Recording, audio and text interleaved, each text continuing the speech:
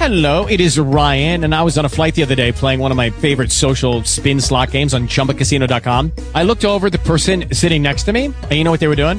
They were also playing Chumba Casino. Coincidence? I think not. Everybody's loving having fun with it. Chumba Casino is home to hundreds of casino-style games that you can play for free anytime, anywhere, even at 30,000 feet. So sign up now at ChumbaCasino.com to claim your free welcome bonus. That's ChumbaCasino.com and live the Chumba life. No purchase necessary. VGW. Void where prohibited by law. See terms and conditions. 18+.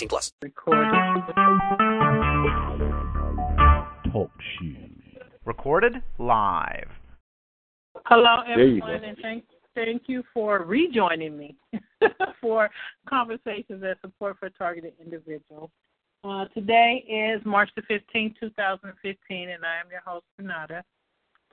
The reason why I said thank you for rejoining us is because we were going good for like over an hour today, but people were complaining that they were not able to call in to the call. They were just able to get onto their computer, so if they had a comment to make or whatever, they wanted to interact with the rest of us on the phone, they couldn't do that, and I'm not sure why, because I never had that happen before, but TalkShoe gave a message that the call was locked. So I don't know what that means or why that happened. So we ended that call, and I just started up a new one. So hopefully everyone will come back to join us.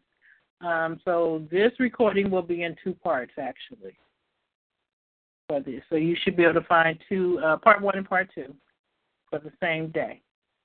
So we're just going to move on. Hopefully everybody comes back. And we're going to continue on with the book that we have been reading from the last couple of weeks, which is The Hidden Evil, the financial elite's covert war against the civilian population. The author is Mark M. Rich. So just a recap. So as I said, we continue through this book.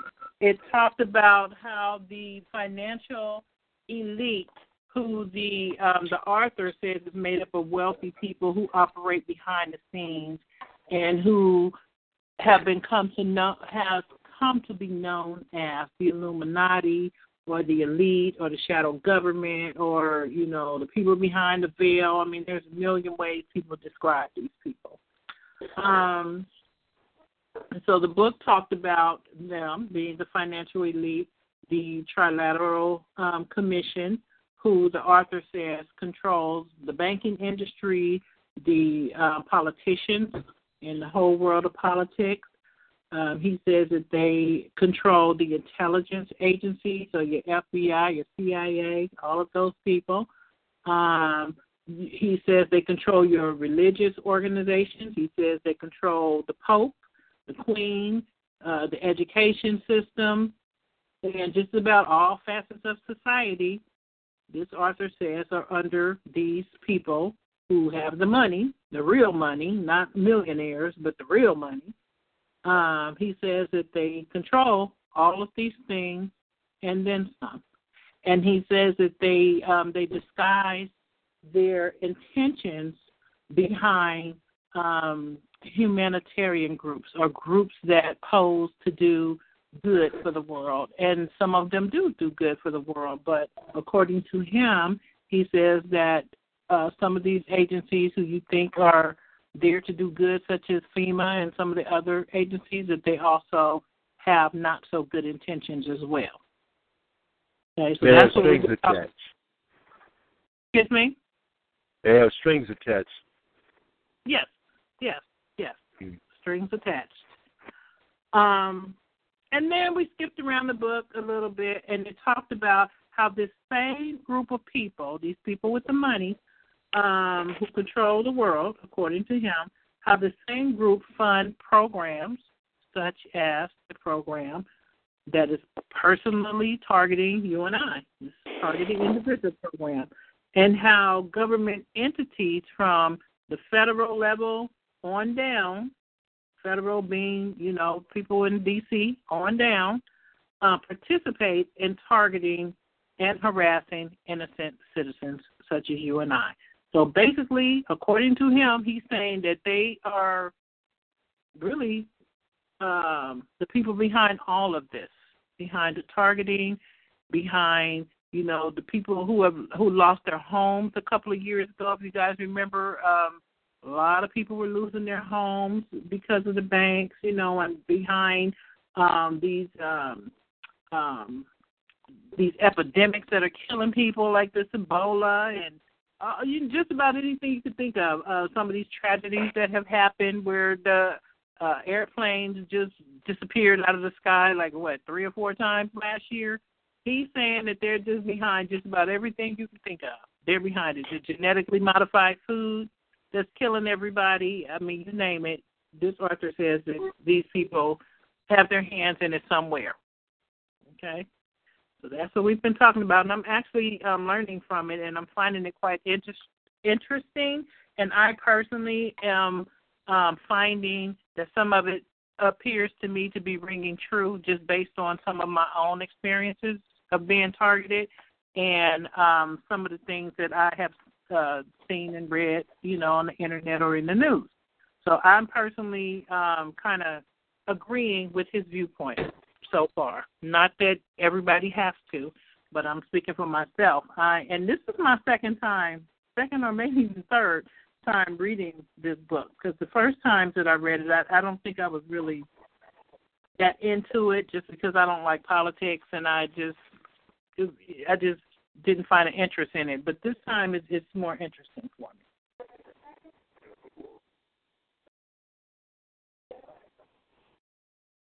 Hang on, I'm unmuting people. Okay, if you guys can just hang on a second. For those who I just unmuted, just hang on a second. Let me get through this, and then we can talk. What book are you talking about?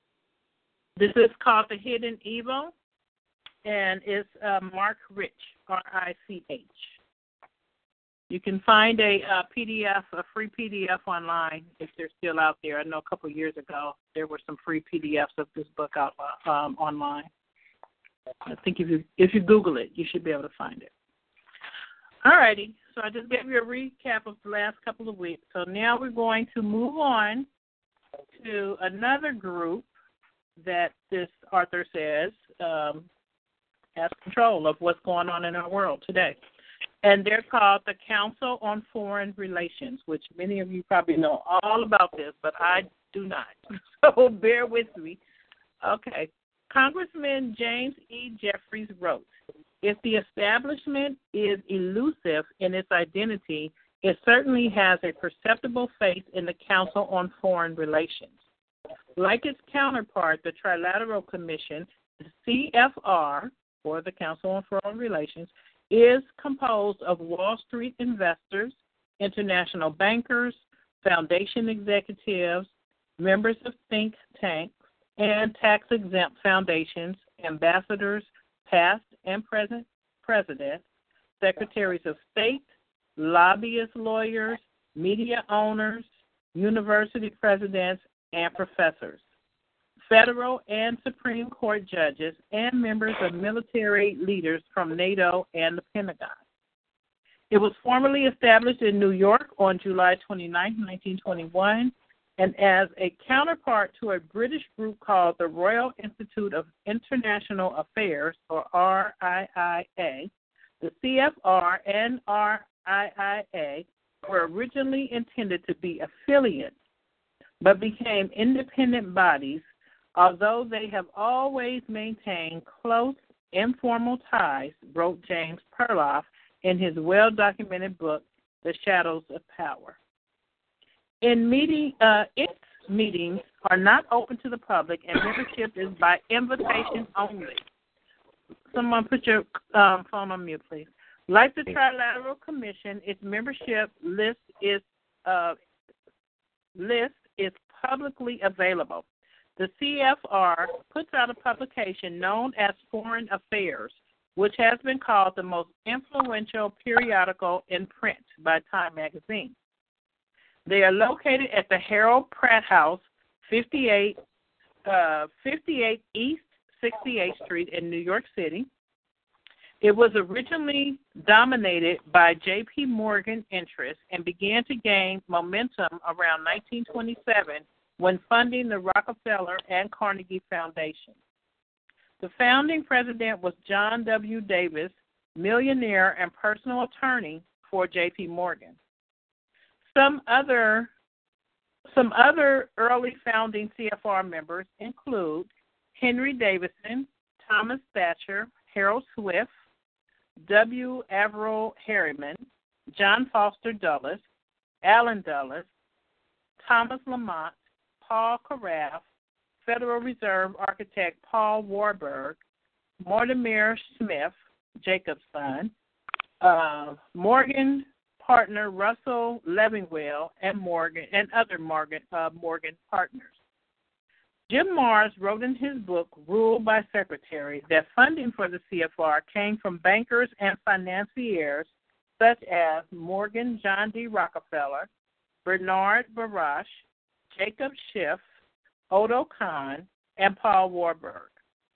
Today, funding for the CFR comes from major corporations such as Xerox, General Motors, Bristol Myers, Texaco, and others, as well as German Marshall Fund, McKnight Foundation, Dillon Fund, Ford Foundation, Andrew Mellon Foundation, Rockefeller Brothers Fund, Starr Foundation, and the Pew Charitable Trust.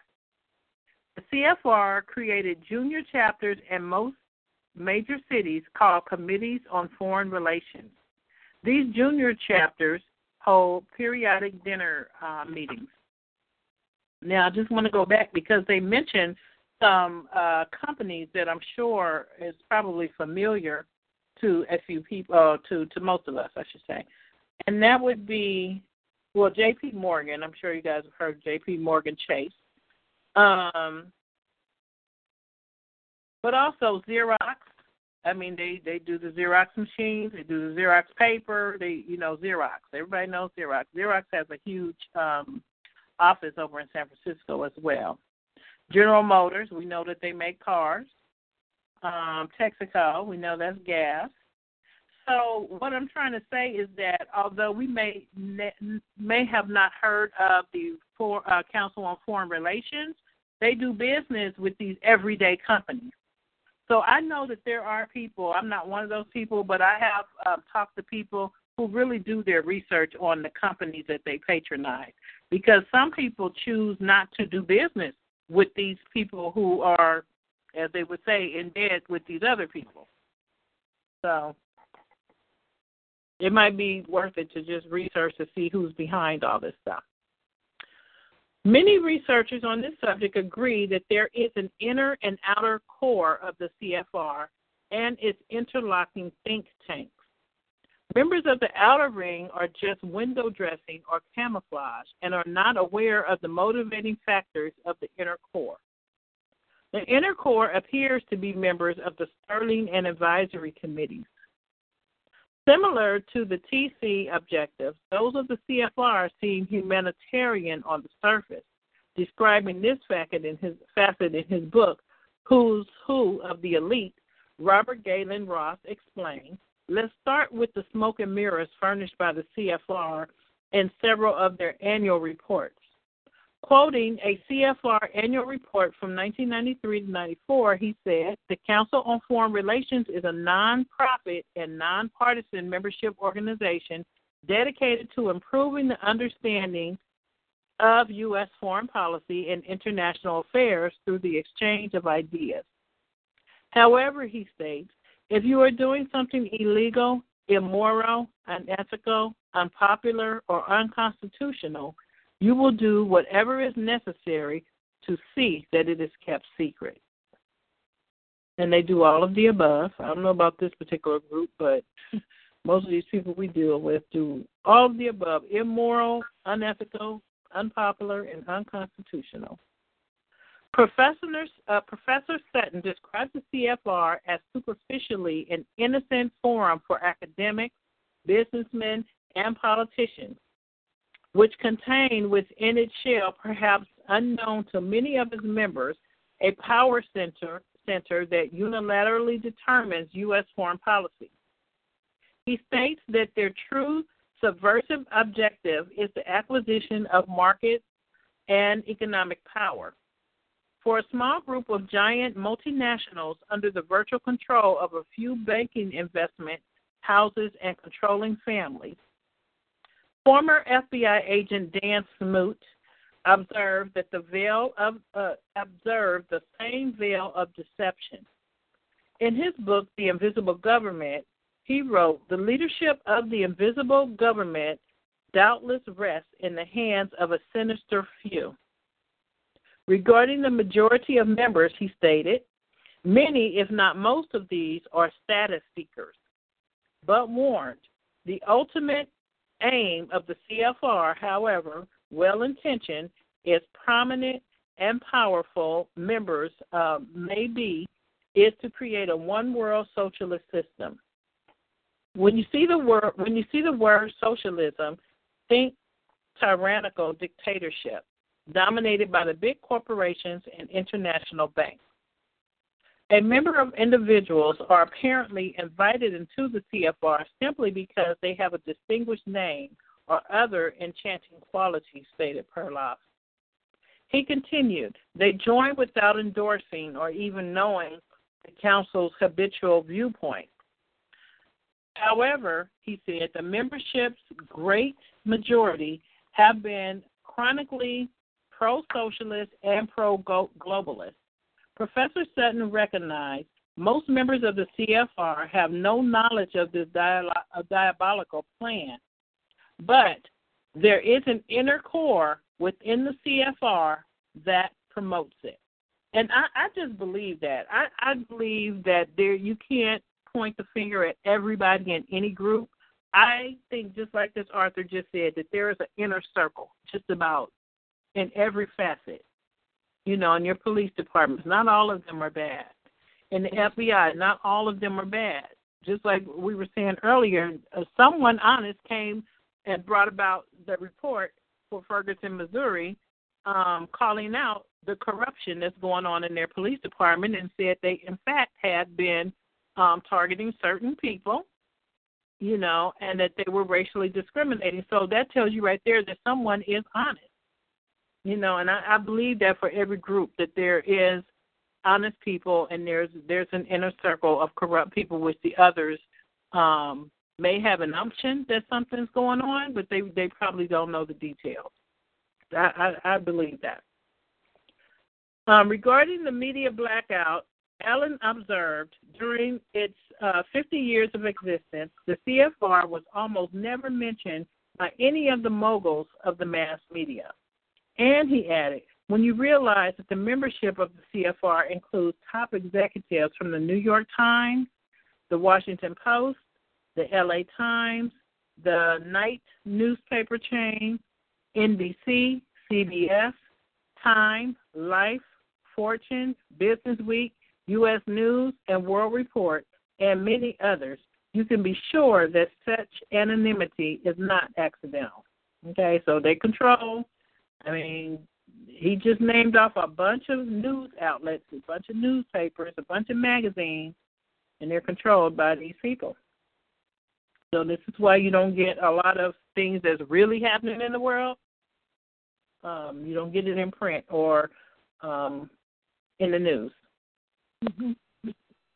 Okay, referring to the Whitewash Reese Committee investigations, which feebly investigated the tax-exempt foundations interlocked with the CFR, Smoot wrote, the power of the council is somewhat indicated by the fact that no committee or Congress has yet been powerful enough to investigate it or the foundations with which it has interlocking connections and from which it receives its support. He declared in 1939 the council began taking over the U.S. State Department. Admiral Chester Ward, former judge, advocate general of the U.S. Navy, remained in the CFR for about 20 years and co-authored a book entitled Kissinger on the Couch, where he wrote, once the ruling members of the CFR have decided that the U.S. government should adopt a particular policy, the very substantial research facility of the CFR are put to work to develop arguments, intellectual and emotional, to support the new policy and to confound and discredit intellectually and politically any opposition. The Admiral also warned that the goal of the CFR is the submergence of U.S. sovereignty and national independence into an all-powerful one-world government. In the August 1978 issue of W Magazine, former CFR President Winston Lloyd is quoted as saying, "The Trilateral Commission doesn't secretly run the world. The Council on Foreign Relations does that." Renee Wormser, who served on the Reach Committee investigating the multi-billion-dollar tax-exempt foundations and their interlocks, wrote in his book, Foundations, that the Council on Foreign Relations is virtually an agency of the government, and that it is financed both by the Rockefeller and Carnegie Foundations.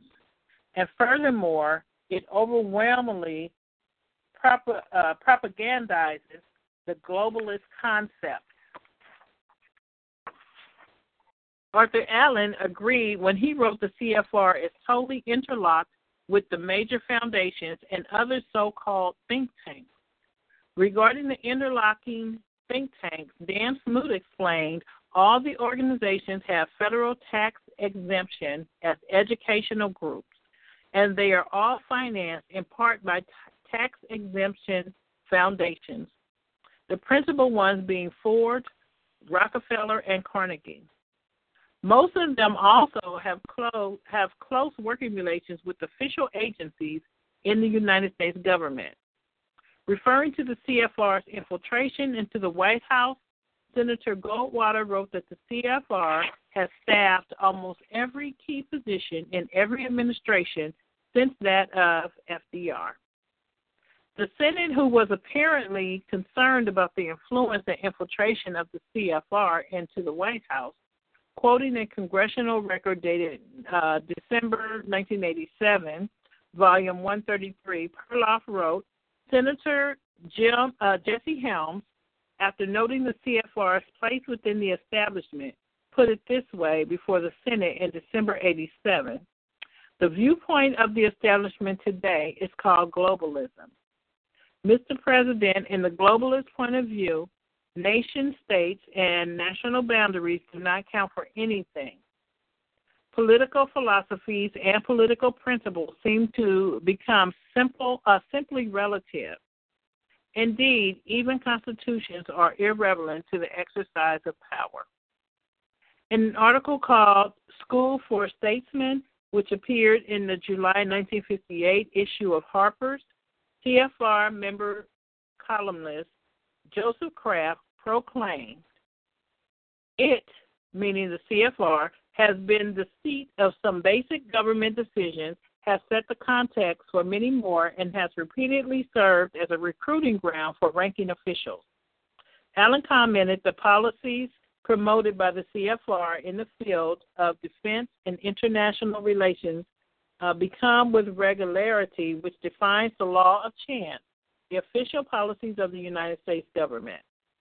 Today, the CFR remains active in working towards its final goal of government over all the world, a government which the insiders and their allies will control, declared Allen. The goal of the CFR is simply to abolish the United States with its constitutional guarantees of liberty, and they don't even try to hide it.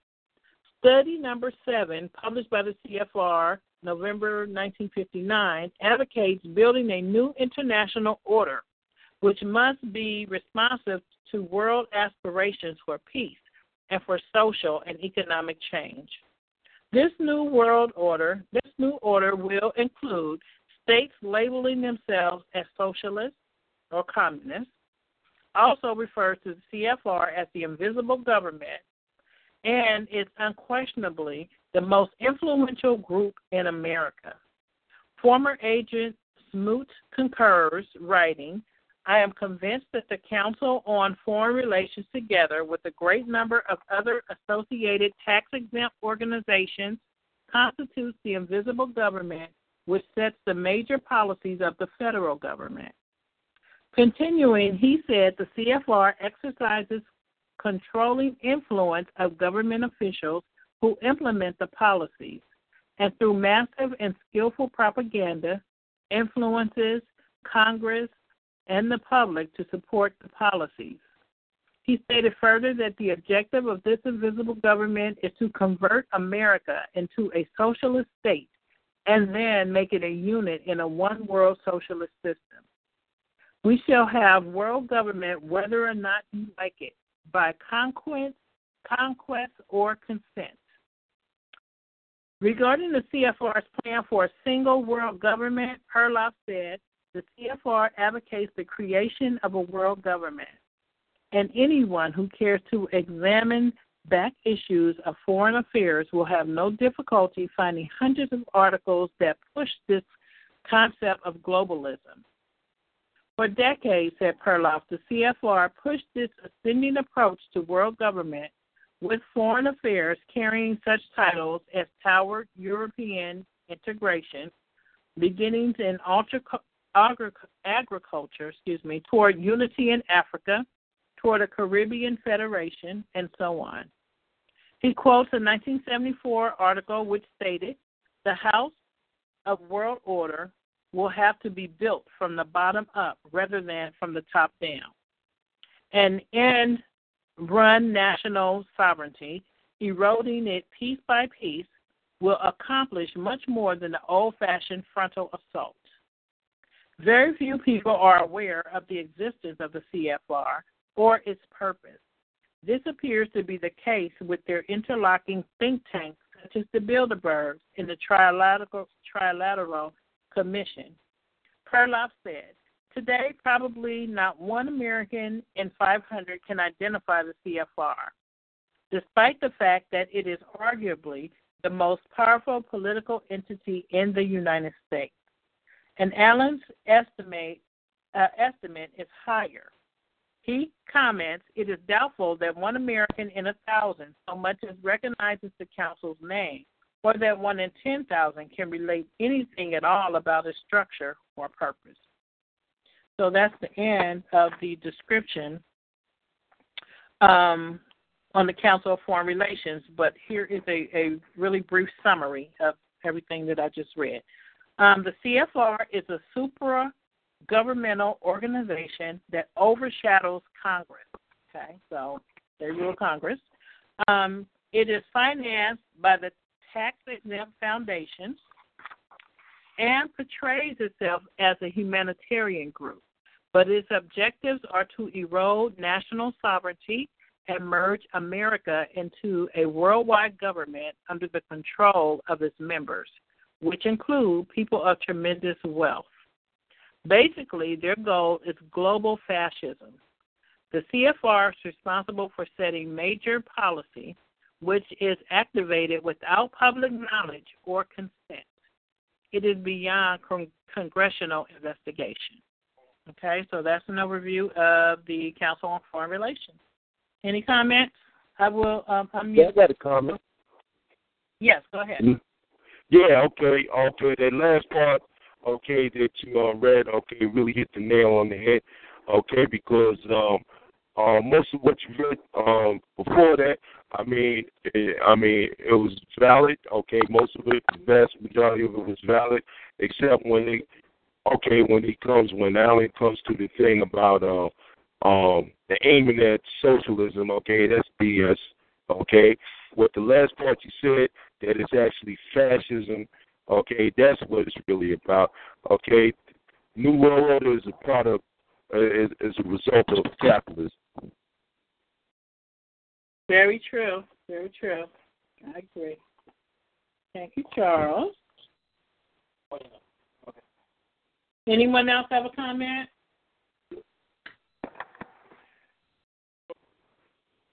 Memoir, did you have a comment? Is she still there?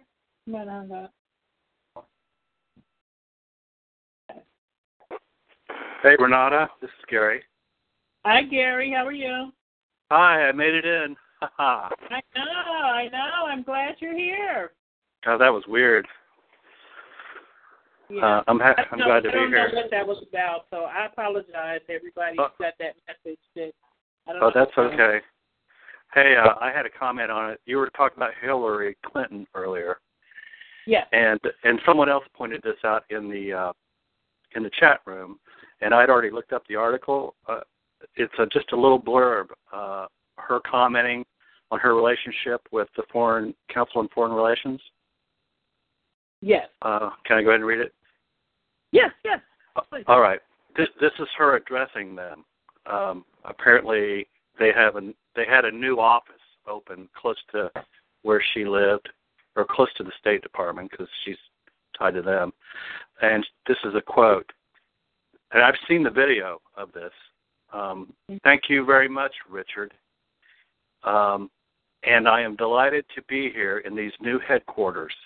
I have been often to, and I guess, the mothership in New York City, but it's good to have an outpost of the council right here down the street from the State Department. We get a lot of advice from the council, so this will mean I won't have to go as far to be told what we should be doing, unquote. Mm-hmm. Pretty Did crazy, she release? Did she release that email, or Say that again? did she? How did that email get out? Did she release it, or? Oh no! This is it's in a michaeljournal.org, Hillary, but there's a video of her saying this stuff. So if you just go on YouTube and type in Hillary Clinton on Council on Foreign Relations, Okay. she actually says it on a video. Oh, So, okay. yeah. And like her podium says Council on Foreign Relations in big letters, and then the wall behind her all says Council on Foreign Relations, and she's addressing them and thanking them for being so open to, her coming in there and everything. And it was like an open house kind of thing. Yeah. So, okay, yeah. So she's a member. She's a member of the Council for Relations. That's what you're saying.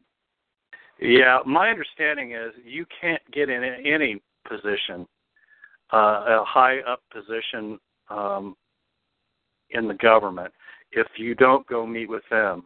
If they don't sign off on you unanimously, you don't make it. Now, where is that? That she remember when Obama was? I think he had just won the presidency, and he and Hillary had been going at it because, of course, she was running for president as well.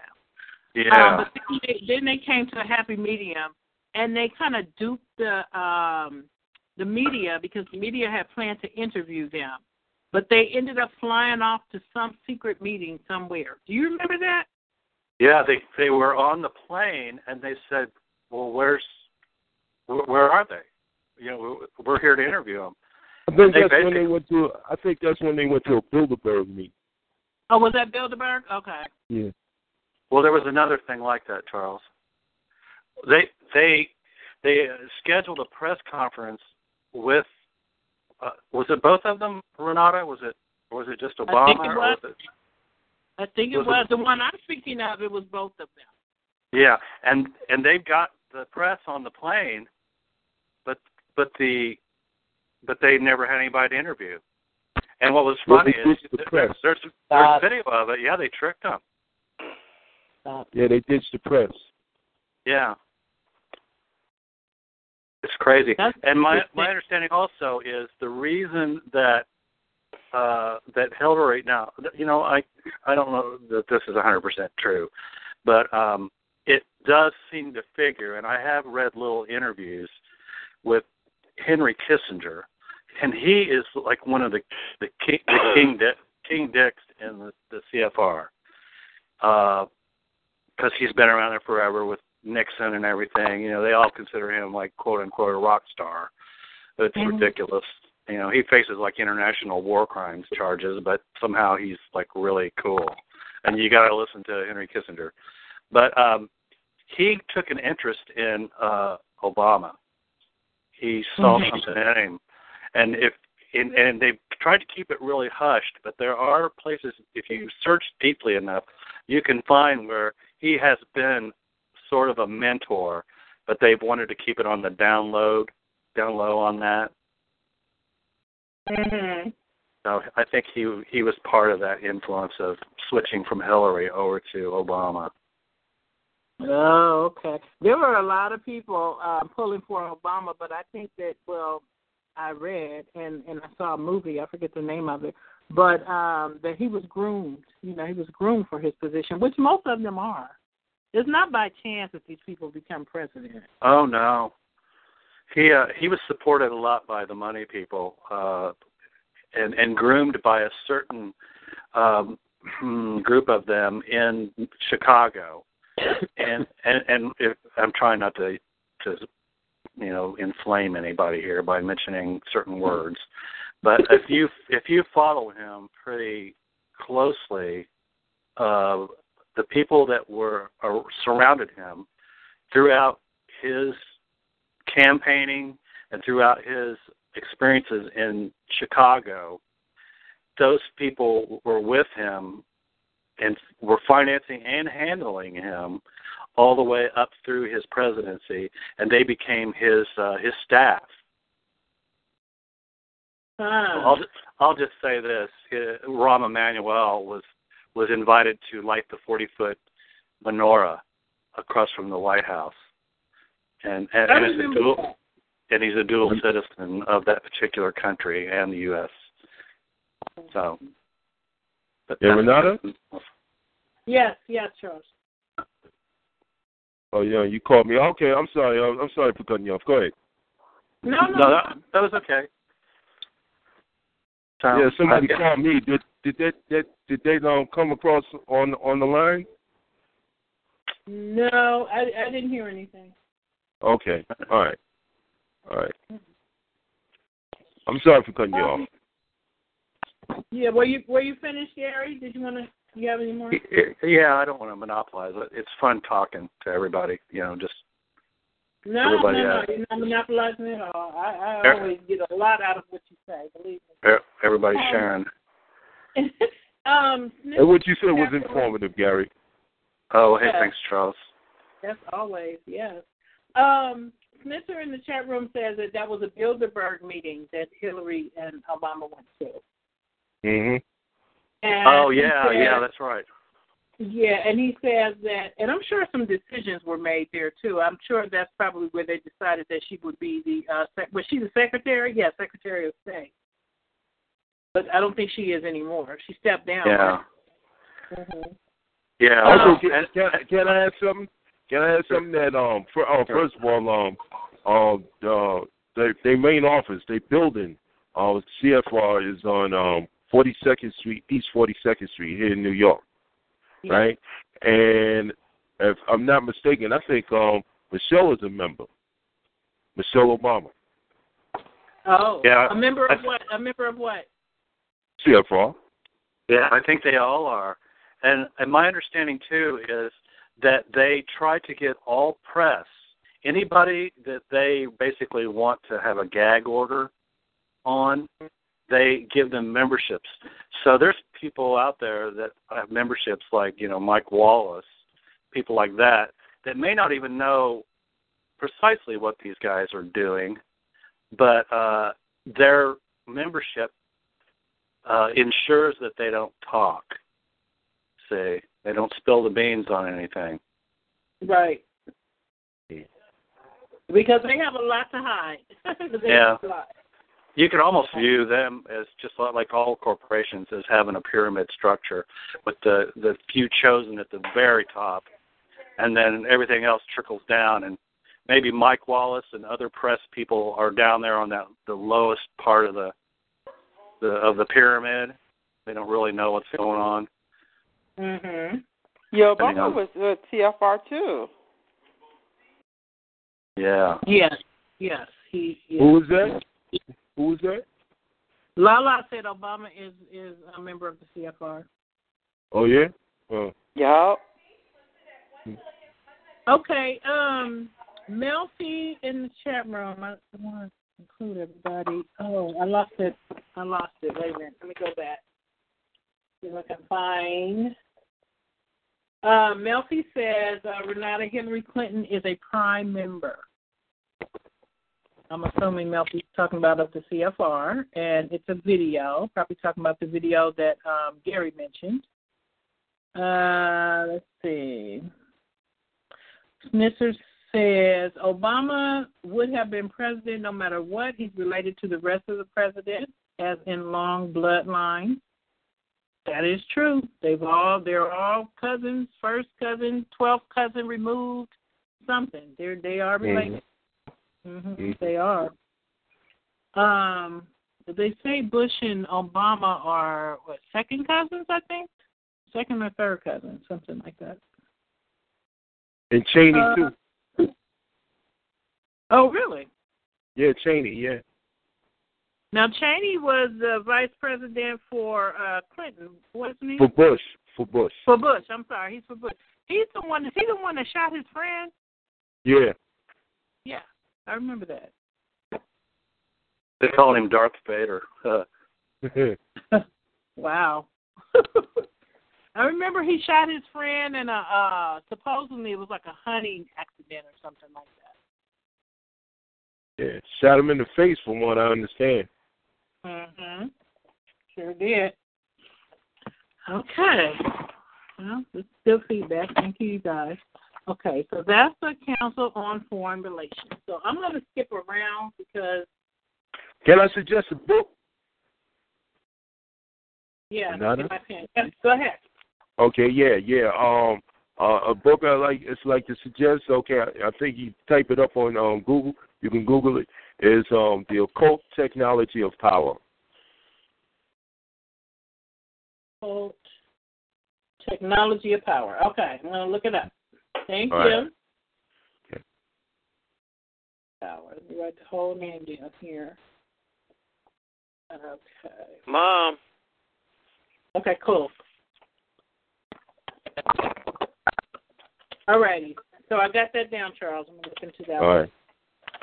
It's really, I'm finding that it truly is important to understand these connections and who's behind this stuff because just like you guys were just saying, you know, this is how our presidents get chosen. This is how laws go into effect. This is, you know, we have these beliefs that we are making a difference. We're voting this person in or we're voting this particular law in. But according to books like this and many others, not just this one, is not necessarily true. Like these people are selected. They're already, you know, pre-selected to go into these positions. You know, and then we also see how a lot of these organizations are, they're all connected some kind of way. You know, your school systems, your hospitals, your banking industry, they're all connected through these people who have money. And a lot of this stuff is decided behind closed doors, and they have an agenda, which happens to be, in my opinion, a wicked agenda, you know, for all of us that is not in our best interest. So it's good to understand these things. It really is. Okay, so I want to go on, and I'm just going to really skip around this chapter because, and I'm skipping through the whole book really because I don't want to just stay on all of the that aspect of it. So we'll come back to that next week maybe. But I want to go on to the part of tactics. This is chapter 17, so this is way in the back of the book. And he's talking about some of the tactics that they use and how a lot of the things that happens to a targeted individual. Because while he's talking about the business aspect of this stuff with the CFR and some of these other organizations, he also talks about the gang stalking or the organized stalking or whatever you want to call it. And I believe that this person may be a targeted individual, although he hasn't said so far, but I think he is because he's tying it all in here with these different groups that he just talked about. So in this chapter, talking about the tactics, he's saying that many of the tactics used in the stalking, which you all know, is the same tactics that were used for COINTELPRO by the United States and Russia and Germany, and how they used these tactics against their civilian population. And so I just want to and then he talks about how it's all related to Operation MH Chaos and COINTELPRO and MK Ultra and some of the others. They're all pretty much the same, just a few variations. And, of course, with this targeting that's going on now with people, there's more technology than ever involved. So that's where you get your muscles. Some people get muscle spasms. They get the sleep deprivation. They get the voices in their head. I don't know if they were getting that, back in the East Germany days and all of that, but now we have technology. So it's probably harder on us than it was, and not to minimize anything that anybody who's being targeted going through, but I'm just bringing up the fact that there's a lot of technology behind the targeting that's happening today. And it makes it harder, I think, because how can we fight against machines? How can we do it, But by the grace of God, we're doing it some kind of way. So this is called Hidden in Plain View. Many of us have experience with books. Let me bring the phone closer to me. 1 second. Okay. Let me know if you guys can't hear me. Okay, many of us have experience with books where the goal is to find a hidden picture contained in the landscape or the artwork, where if you look intently, you will eventually see a three-dimensional picture superimposed on a flat background. At first, most of us had some trouble detecting these hidden pictures. You guys remember Where's Waldo, where you have to find Waldo? This is the kind of picture that he's describing here. But with practice, we usually see them. Once a detection mechanism is developed, these hidden objects become clearly visible with little effort. So, too, with the hidden evil. Once you know what to look for, these borderline subliminal attacks are quite detectable. So rather than using a blunt, overt attack against a fully functional person, they usually attack covertly and conceal their harassment by using existing events that occur naturally. There is usually cover for the harassment as well. However, it is a possibility, a statistical rarity, for some of these stage events to occur as often as they do. They conceal much of their harassment using what appears to be a simple formula. From what I've learned, the basic formula is as follows. Frequency describes how often an event occurs. It also pertains to the number of acts within a single event. Duration pertains to the length of a single event. It also pertains to the nonstop nature of the harassment in general. Intensity, the amplification of acts such as sound, sight, crowding, etc. within an event. And anyone who's dealt with the stalking probably, more than likely, has dealt with all of this, the frequency, duration, and the intensity. And the intensity may go up or down, Sometimes it seems like, oh, I'm getting a break here, and it stopped, and then all of a sudden it picks back up even heavier. So the intensity ranges, from time to time. A hypothetical example of a car door slamming event would include this. One neighbor arrives and two others leave. As they're tending to their vehicle, there is the repeated opening and shutting doors and trunks, alarms going off, and beeping from alarms being turned on. These disturbances emanate from areas surrounding your house. This may happen simultaneously, or they may be strung together one right after another. Most TIs have experienced that or something similar. Synopsis. The event lasted for 5 minutes, longer than normal. That's the duration.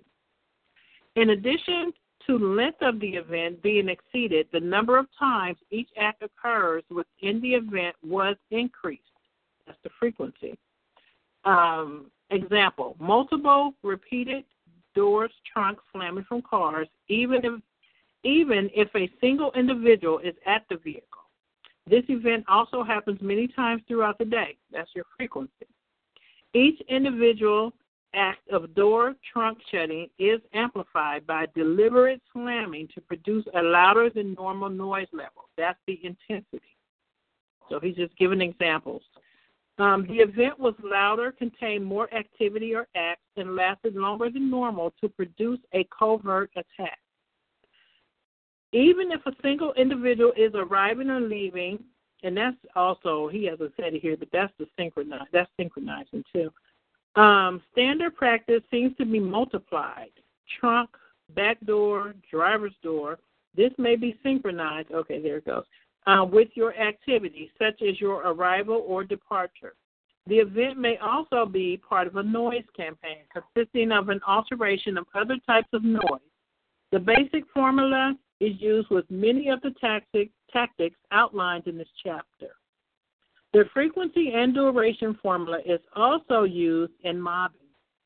In addition to the overuse of an individual tactic, these tactics are combined and used in a round-the-clock fashion, which amplifies their overall potency.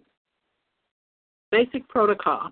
There is a basic protocol that they begin with, which is consistent in all NATO nations.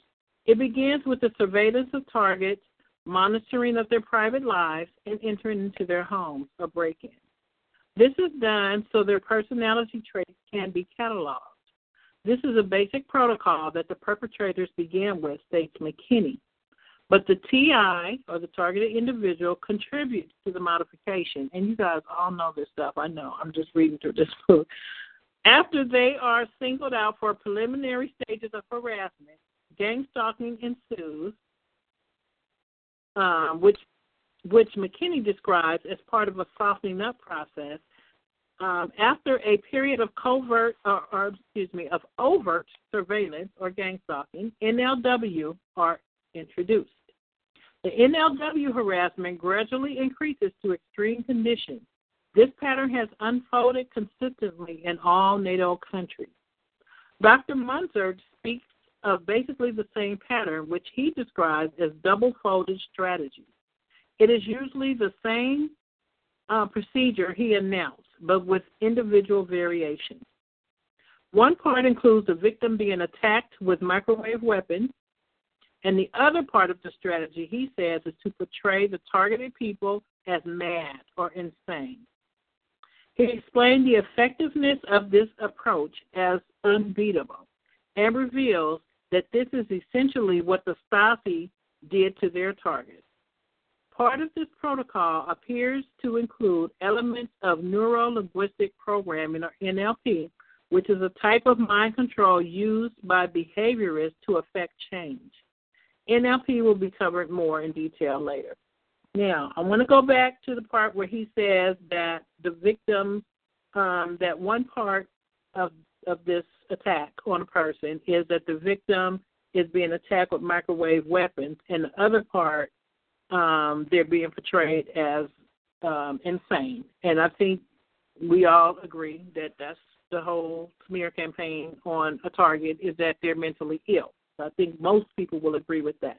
But I don't think that everybody understands that whether or not you feel that you are only being stalked and harassed, community-based harassed, that you are more than likely getting microwave weapons as well. I'm one of those people that thought, because my stalking has always been so heavy, I thought that was all they were doing to me. But no, they are definitely hitting, I believe, my own personal belief, that that all targets are being hit with microwave weapons. I think that, but I know that there are people that would disagree. Some of the tactics below has been called street theater, harassment skits, or staged events. They are planned harassment skits such as blocking. A lot of people get blocked, or barriers put up where they can't walk straight through or drive straight through, or just all these obstructions. there are people that is the way that they're targeted. Not everyone's targeted that way, but some are targeted that way. Or swarming. You just have like a flash mob kind of thing where you'll be the only one in a certain place, and you look up, and there's 1,000 people. You know, that is one of their main tactics, actually. They also include informants who surround targets and have conversations intended to be overheard. That's a directed conversation, which contain information about the target's personal life. Presumably, citizen informants are told that this is necessary to let targeted people know they're being watched. This may happen in any public place. This is not a complete list of tactics, but it includes some of the more common ones reported. Some of these tactics will sound insane because they're deliberately designed to make someone appear as though they're suffering from a mental disorder. They were definitely created by experts in the behavioral sciences. I believe that. In addition, people may be emotionally drained and unable to properly identify or explain what's happening to them. According to the DOJ, which is, everybody knows, the Department of Justice, mental tactics designed to cause psychological harm must last for months or years before they constitute torture. Wow, really? Let me read that again. According to the DOJ, mental tactics designed to cause psychological harm must last for months or years before they constitute torture. Well, it's been years for all of us targets. The hidden evil fits this description. So keep in mind, these are psychological warfare tactics which are intended to drive people crazy. The mental health system is apparently being used worldwide to discredit targeted people who complain. According to the book Journey into Madness, The True Story of Secret CIA Mind Control and Medical Abuse by Gordon Thomas, countries around the world, including the U.S., have used doctors to help abuse and discredit people, often for political reasons. It is also a documented fact that there was collaboration between doctors and the military when experiments were carried out in prisons, hospitals, and universities on unwitting people in North America. McKinney states that medical doctors as well as psychiatrists and psychologists appear to be providing cover for this program. True. This is similar to what was done in Russia, when enemies of the dictatorship would be thrown in mental institutions and drugged beyond recovery. The APA's refusal to acknowledge the impact of terrorization upon the human psyche, even given the publicity stemming from the Church Committee's findings in 1975, raises serious questions about the validity of psychiatry as a profession in this country, declared McKinney. Not to mention the APA's ethical intent in the long term. The DSM is a diagnostic manual for identifying mental disorders. The first edition of the DSM was released in 1952 at a time when the APA was under the control of Dr. Ewan Cameron, who would commit brutal government-sponsored torture under the MKUltra program. Dr. Rani Lena Kilde, former chief medical officer of Finland, wrote an article, they just killed her, entitled Microwave Mind Control, Modern Torture and Control Mechanisms, Eliminating Human Rights and Privacy. In it, she described the Psychiatric Diagnosis Statistical Manual, or the DSM, for mental disorders as a brilliant cover-up operation in 18 languages to hide the atrocities of military and intelligence agencies' actions towards their targets. Dr. Kilde says the manual lists all mind control actions as signs of paranoid schizophrenia, and that all medical schools teach their students that the person is paranoid, especially if he believes intelligence agencies are behind it. I think TIs are witnesses to that. If you complain about any government factions, you run the risk of being locked into a mental institution. So this Dr. Kildee, who recently died in the last couple of months, she says that it's a mass cover-up, that the psychiatric industry is involved in this mass cover-up, and that people going through these medical schools to become psychiatrists or anything in the psychiatric field, they are trained that if anyone complains against a government agency, that they are a paranoid, schizophrenic person. And as we know, most of them will be locked up. Okay, finally she proclaimed, never is the medical profession told that these are routine actions all over the world by intelligence agencies against their targets. Dr. Munzer said that doctors first think of paranoia and schizophrenia if someone complains about this program. He cautions that because of this, victims could end up in a lunatic asylum. Annie Earle, a licensed clinical social worker and board-certified diplomat in her area of expertise, has over 25 years of psychotherapy experience as an independent practitioner.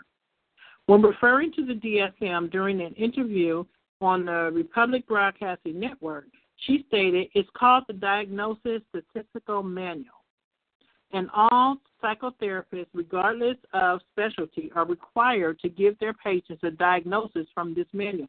And that is a major problem that I have with this manual. The only diagnosis you're ever going to get from a psychiatrist, therapist, any of these medical professionals is going to come from that manual. And targeted individual is not in that manual. So don't look for any other diagnosis that's not in there. It's going to be paranoid schizophrenia. It's going to be delusional disorder. It's going to be something like that. PI is not in there. What's that other one they give? What is that other diagnosis? It's on the tip of my tongue.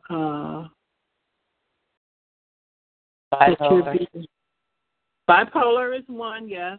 It's on the tip of my tongue. It's like everybody is coming against you. What is that called? Delusions of grandeur. Delusions of grandeur. It'll come to me. Paranoia, no. But yes, that is one that they give. It's called Disassociated ID. No, it's one where they say that you feel that everybody's coming against you. Persecution complex. Persecution complex. There you go. Thank you. So those are the main. Every diagnosis that everyone on the call just said. It's about 5 or 6 that they will give a TI. So thank you, everyone. There's about 5 or 6, but being targeted is not one. If you say you're being targeted, the closest they're going to get to that is the persecution complex. That's what they're going to say, that you feel that it's in your head that everyone's following you, that everyone's harassing you, that everyone's coming against you. You know, it's all on you. So you feel that you're being persecuted, but it's not true. That's what they're going to do. Okay, so let me going back a little. It's called the Diagnostic Statistical Manual, and all psychotherapists, regardless of specialty, are required to give their patient a diagnosis from this manual. And in order to get the diagnosis, you have to fulfill certain criteria that is clearly spelled out in the DSM. Earle noticed a pattern unfolding when some of the people who came to her did not fit the standard criteria. The patients that started coming to me really did not fit any of these classifications, she explained. For example, they might be having what some people consider a psychotic, that's another one, psychotic, they'll say you're having a psychotic break, psychotic or schizophrenic breakdown, and that they might report what seems to be hallucinations. but they did not have any of the other criteria that goes along with schizophrenia.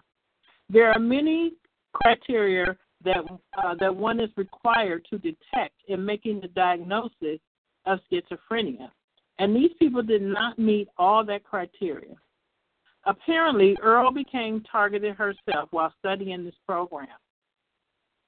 Interestingly, the April-May 1996 issue of Nexus magazine contained an article entitled "How the NSA Harasses Thousands of Law-Abiding Americans Daily by the Usage of Remote Neural Monitoring." We have to look that up, you guys. Written by former NSA worker John St. Clair Aquay. It reads, NSA DOMIT, domestic intelligence, has the ability to covertly assassinate U.S. citizens or run covert psychological control operations to cause subjects to be diagnosed with mental health. The DSM appears to have been created with a loophole which allows government-sponsored harassment programs to exist. This was evidently done so that people will appear ill when explaining to a mental health professional. When explaining this to a mental health professional. Adding to this confusion, the program itself is designed to mimic mental illness when explained to those in the know. Mental health professionals may also participate in this program wittingly or unwittingly by labeling targets as mentally ill.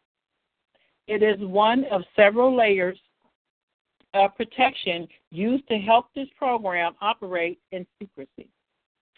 It's easy to see how some mental health professionals might jump to conclusions. So I'm going to stop right there, and then it goes on to surveillance and character assassination, which we could do next week. But there was something I wanted to talk about just a little bit.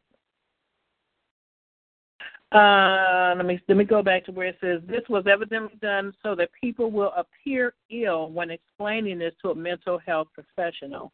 Adding to this conclusion, the program itself is designed to mimic mental illness when explained to those not in the know. So what I want to say about that is it is designed to make a person appear mentally ill when they talk about it. And so to me, that makes it even more critical that we always come off as logical and that we keep ourselves together appearance-wise, because one of the things that mental health professionals are trained to look for is a person who would be appear unkempt, as they would call it. That's an excellent point. Excuse me? That's an excellent point. Yes, thank you. Yeah, that's what came to mind as I was reading this, is to just share with you all. This is nothing that you guys don't know, but I just feel like I want to put it out there for people who may be newly targeted or what have you, that may listen to this call or whatever, that it is really important to keep yourself all the way together, mentally, physically, spiritually, and every other way, because these people are looking to institutionalize every last one of us, and that's just real. I'm not trying to scare anybody, but it's the truth, and you guys being targeted already know this. But they definitely want you and us, me included, in one of their institutions, jail, mental facility, and they kidnap people every day and put them in mental institutions, and you never hear or see of them again. Most targets, their families have abandoned them. Their friends have abandoned them. So who's going to come look for you? So you really need to make sure you maintain your mental health, your physical health, comb your hair, keep your clothes clean. I don't care if you have one pair of pants and one sock, keep that washed out. Wash it out in the sink or something. Keep yourself smelling good, looking good, keep your hair combed. Men stay shaving if you shave. If you don't, make sure you trim your beard, whatever you do, and just make sure you look presentable, because that is one of the things that mental health people are trained to look for, to see if you are what they will call unkempt, really, because they say that's a sign of a mentally ill person when you're not taking care of your appearance.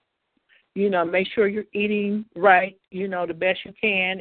If you don't have a lot of money and you can't have like complete meals, just make it count. Whatever you can afford, make it count. Eat some carrots. Eat something that's gonna, build you up. And sound logical.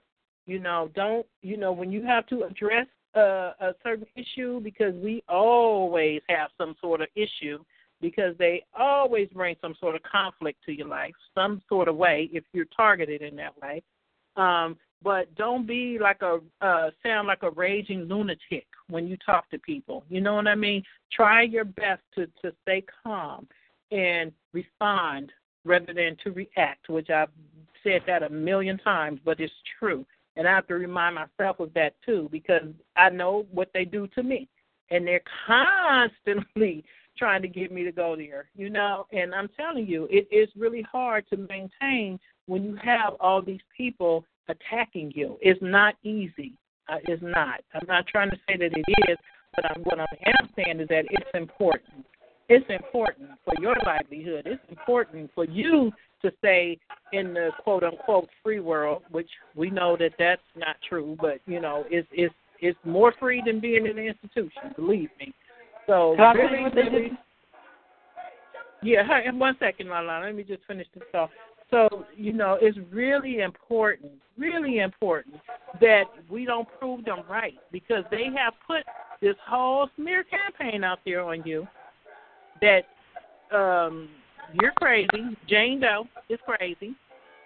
So when you see her, she's crazy. She's going to go off. If you say this, she's going to go off. So you know what? Don't prove them right. Prove them wrong.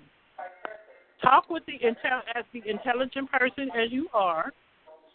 Address the issue if you must address the issue. Ignore as much as you possibly can.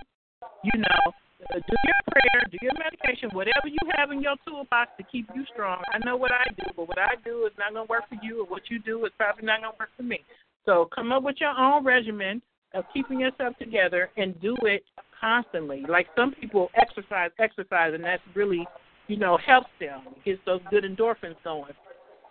Some people prefer the prayer. Some people prefer the meditation. Some people prefer just talking to a friend. Some people prefer nature. Whatever it is for you, make sure you do it on a regular basis so that you can keep yourself out of these mental institutions, because as this Arthur said, these people are involved. They're involved with this big cover-up to make the TI appear crazy, and to acknowledge whoever tried to put you there to say you were crazy. They're there to acknowledge it. They're there to give a diagnosis. Yes, I would agree. This person is paranoid schizophrenic. You're not, but what are you going to do? So the best thing to do is to try our best to avoid getting in these situations, which, it's hard at times because, you have these corrupt people out here. And then that's another reason why it's important to, I feel, this is just me talking, it's important to have something going on in your life.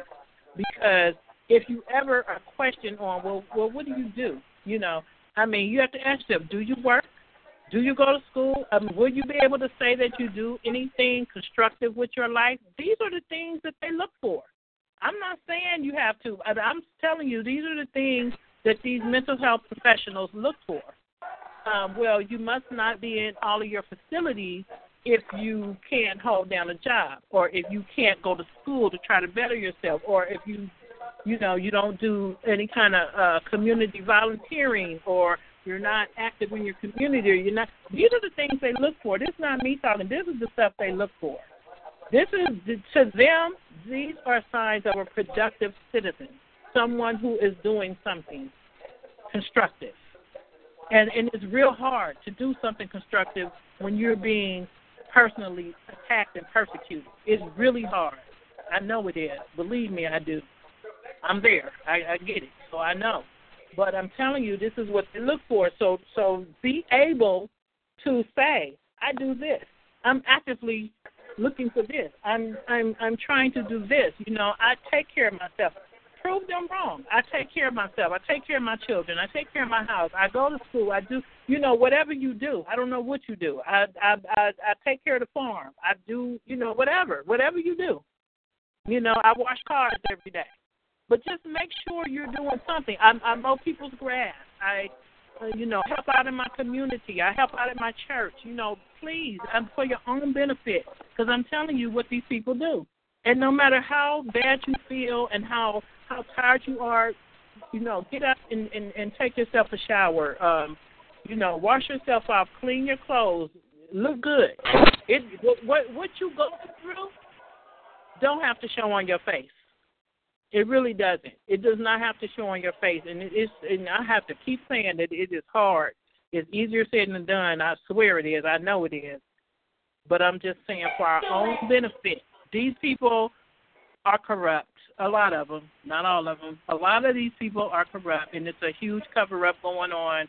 And unfortunately, the TI has been put on that list, whatever that list is, domestic terrorists or whatever blacklist they have. We should not be on there, but it appears that we are. I'm going to speak for myself. It appears that I'm on somebody's list. So I know how important it is for me to try to maintain myself and for me to try my best to compose myself. Even when I have all these people attacking me, I have to try to compose myself because they're not going to lock them away. They're going to lock me away. So just keep that in mind. And that's what reading that reminded me of when they said how, these mental health people are, involved. And we know that. This book didn't really have to tell us that. We know that. We can talk to Nancy. Look what they did to her. And I'm sorry, Nancy, because I don't mean to put you on Front Street, but you shared your story many times. But, look, there's a lot of examples in this community. They will kidnap you. And I'm so not trying to scare anybody. I just want you guys to understand the seriousness, really, of trying to keep it all together. Just try to keep it all together because we don't want anybody else to have to go through what some other targets have gone through. So that's it. Lala, I'm sorry. Go ahead, Lala. No, I was just going to say one of the tactics that they had tried with me before they got me in the hospital was that I remember I was taking a shower and everything like that. And then all of a sudden, I remember they started making it seem like my neighbors that was at my other apartment, because I started living with my mom, and I used to live in this apartment complex. So they used to make it seem like all these people were looking at me when I was taking a shower or using the bathroom. And I think their motive was to stop me from using the bathroom and stop me from taking a shower because it actually worked. And I got to the point where I would just take a towel and, try to clean myself. But my family started noticing. They were like, saying little things like, wiping off is not the same as taking a shower. They're trying to give me hints that I need to take a shower. But it was so convincing that, it felt like about 20 people were in the bathroom watching me. And everything I did, they just made fun of, just everything. Mm-hmm. Like that's just one Go ahead. To degrade you, just totally make you just feel guilty for going to the bathroom, taking a shower, washing your hands, or whatever, Mhm. And watch people in this community really should watch falling into depression, because depression is really easy when you have all this going on that we have going on. And one of the signs of depression, which I don't know if a lot of people know, one of the signs is that people will let their hygiene go. When you're depressed, you just want to stay in bed. You don't want to deal with the world. You don't want to talk. You don't want to, deal with anything because you're feeling bad. You're depressed, and so your hygiene can't go by the way. Hard to talk. And so we should be mindful of that and make sure that we take care of ourselves, especially when you have people around you that have no problems at all trying to get you locked away. You have people in your own house sometimes, not everyone, but sometimes, that will totally go along with the fact that you're mentally ill, and will get you locked up. And they'll come up with all these things. She doesn't take care of herself. She doesn't comb her hair. She doesn't, talk to anybody. She didn't, okay, she's clinically depressed, she thinks everybody's after her, So then next thing you know, you're being hauled off. So just be careful. Just be careful and take care of yourself. And you know what? Another thing about taking care of yourself is that you feel good. You feel better when you get up and you clean yourself and you dress up and you go out and you try to do something with your life. That's what they don't want you to do. So that's what you should be doing. Okay. Anybody else? Yeah. This is Lonnie again. In regard to the DSM, there's a whole chapter in Dr. Hall's book about psychiatry, and he talks about it that it's been revised over the years, and currently the DSM-4 is currently used right now, but the next one, DSM-5, which is still being debated during the writing of his book, but he says it's fiercely contested by a lot of the psychiatric community, although he considers psychiatry a quack science. He's not really, apparently, I can tell, and he's a doctor too. But what he says is that there is currently grassroots opposition to that. And the reason he says is that fundamentally the biggest problem with the DSM-5 is that essentially no person, no matter how mentally stable, can escape getting some type of diagnosis or mental illness. Doesn't matter who we are. If a science that cannot be proven is under authority or under the authority of this kind of thing, then they can diagnose anybody as that. I'm very much dismayed in the last few years about these. I listen to National Public Radio a lot, and you mentioned one of those financial organizations. That's one of their supporters, the Pew Trust or something like that. Yeah, I remember that. But what bothers me a lot about that one is that they love to come on at least once or twice a week with a new psychological, study or something. Some kind of study. Okay, one year they came out saying that creative people are more prone to be dishonest. Where they got that, I don't know.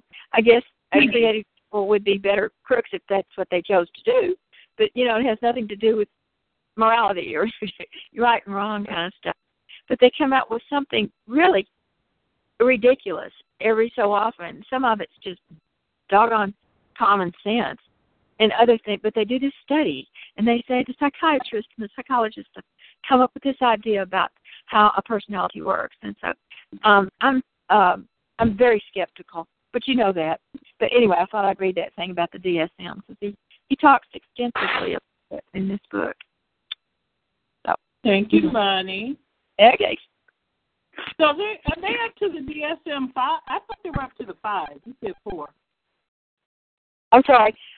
They may have already adopted it because he said his writing, they were still using the DSM-4, but they were debating the DSM-5 at that time. And this was published, this just came out this year in January. I don't know, the writing goes on before then, so. Oh, okay. I see. Thank you, Lonnie. Okay. Melfi in the chat room says, I leave the lights off in the dark hours. Okay. I got some on that, too. Real quick. Okay, I heard Dwight, on the Freedom, calls. He said, I used to shower in the dark. He said, I don't care anymore.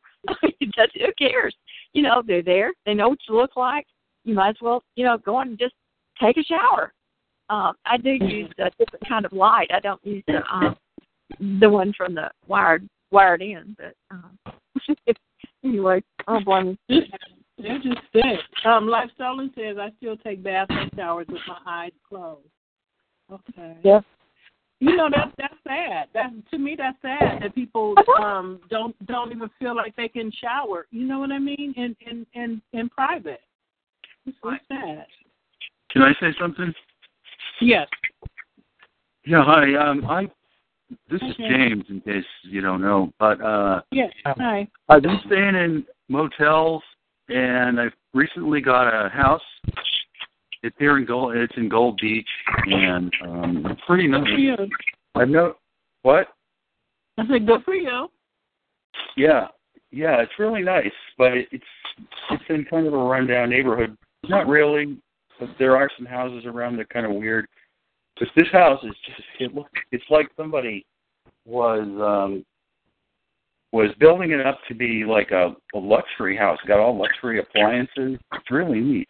But the thing I noticed that corresponds to what we're going through is that I was staying in the motels, and while I was looking for an apartment or a house mostly, I noticed that they listen to everything I say on the phone and will try to sabotage that. Like in the house, when I moved in, the first day and second day I was here, there was kind of like a big upsurge in the harassment. And even one guy came to where the grocery store where I was buying groceries and was beaming me from his car inside. And the thing that saves me or that gives me all this insight is that I have a directional meter. That's my phone, the Android phone, and I can tell where it is. It's directional. It shows me exactly, points right to where the source of the radiation is. So when that happened in the grocery store, I was able to go towards the front of the store to the right and take a picture of the guy's car, and then he left. It was, he even had his name on the side of it. It was like cutting brush, so he said, call the brush cutter. I can I can overcome a lot of it by just knowing where they are, and also, they can hear me. And so, like I said, there was this big upsurge in activity.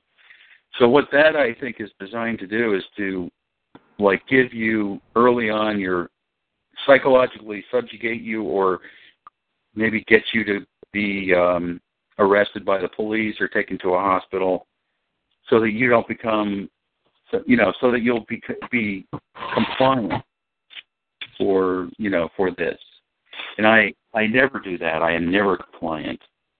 So, James, are you saying that, I'm sorry, I don't mean to just rudely interrupt you, but you're saying you were being attacked, but yet the person has a label of what type of business he runs on his van, which would make him identifiable to any law enforcement.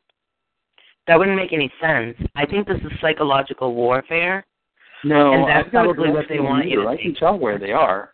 I can tell where it's like. If most PI phones, I can tell where it's coming from.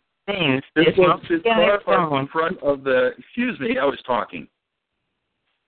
This car was parked in front of the grocery store. Your app is not going to work. This car was parked in front of the grocery store and beaming me inside the grocery store. At one point, I picked my hand up to to do something with my phone, and my hand froze. That's from ELF waves, and that's only from close up. And I can tell exactly where it was coming from. Like, move it around in a 360-degree circle, and it's going to only point one way. And what they will do is try to make it seem like it's coming from multiple directions. But, what they'll do is they'll move the weapon to different houses or to different spots. And that truck was moving itself. So, it was a moving target. But, yeah, if you have a directional meter, the Android smartphone that I have is a directional meter. It only points to the source. It's not psychological.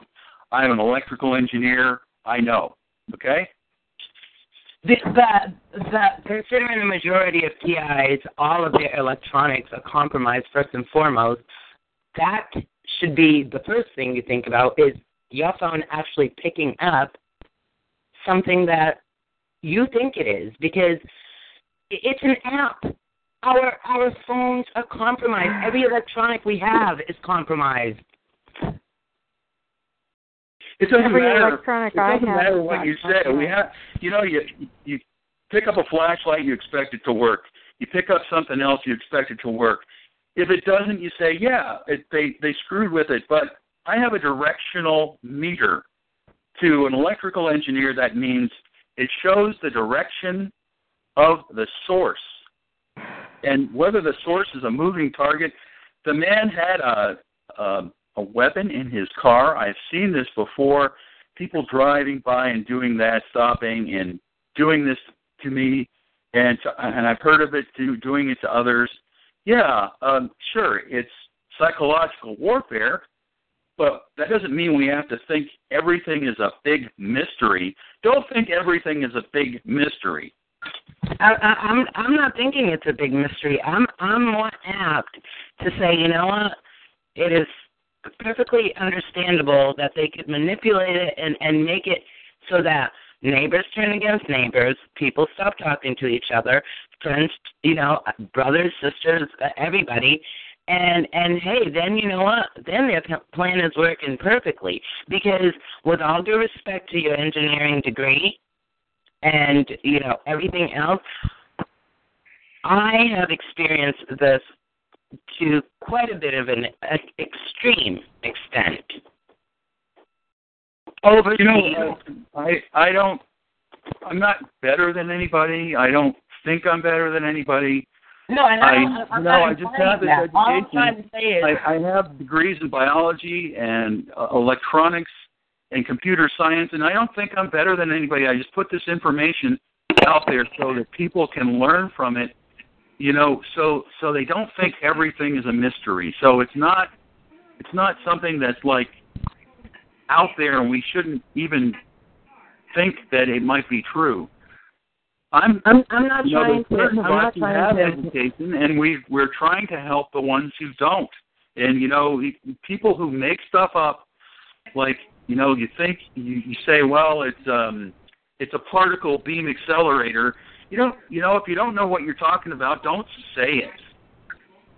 Well, and I'm not trying to imply that because you have a degree that you're trying to imply you're better than anybody. I'm not trying to imply that at all. All I'm trying to imply is that I've experienced this with someone in Europe, and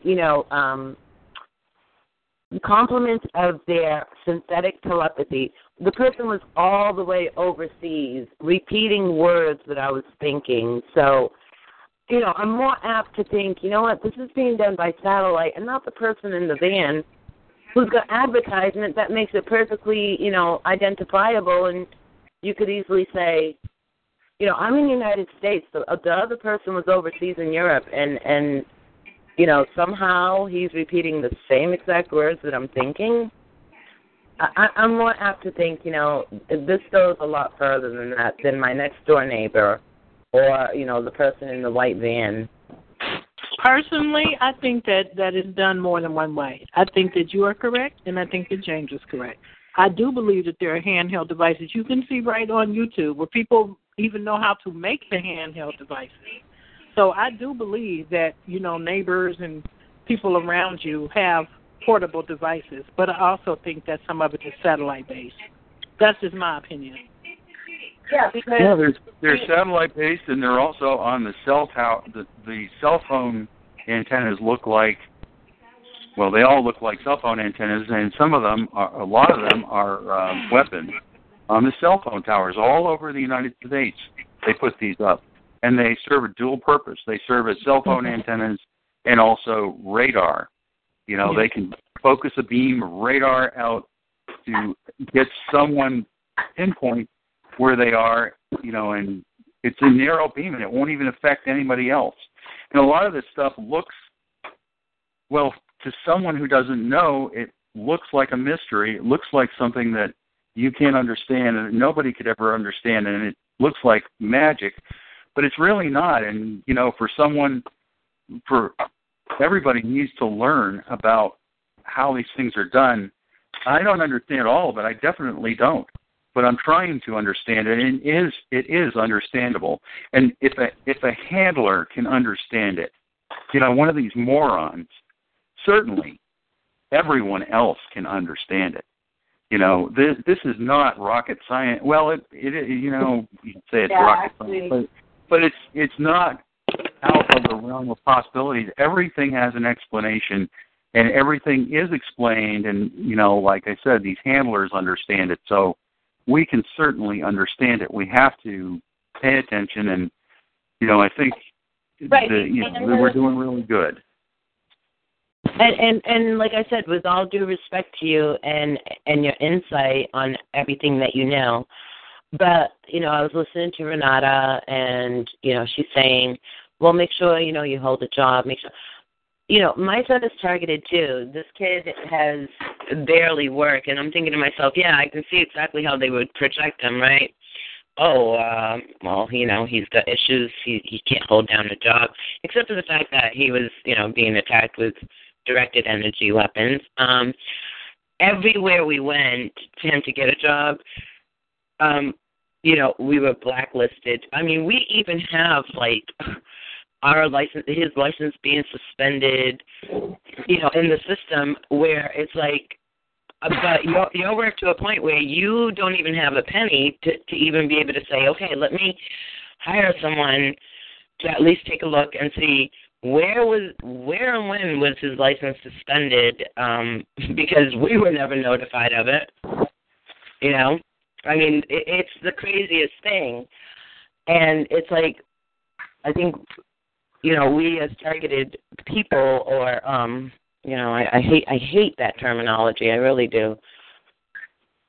We try to support each other in the best way possible, and I sometimes wonder, how, because I think Renata's also pointed out everybody's targeted at different levels. You may hear someone say something and you're like, wow, I've never experienced that before. And then, you either learn of it or you hear someone else repeat it, and you're like, oh, my God, I guess this does happen to other people, this type of targeting.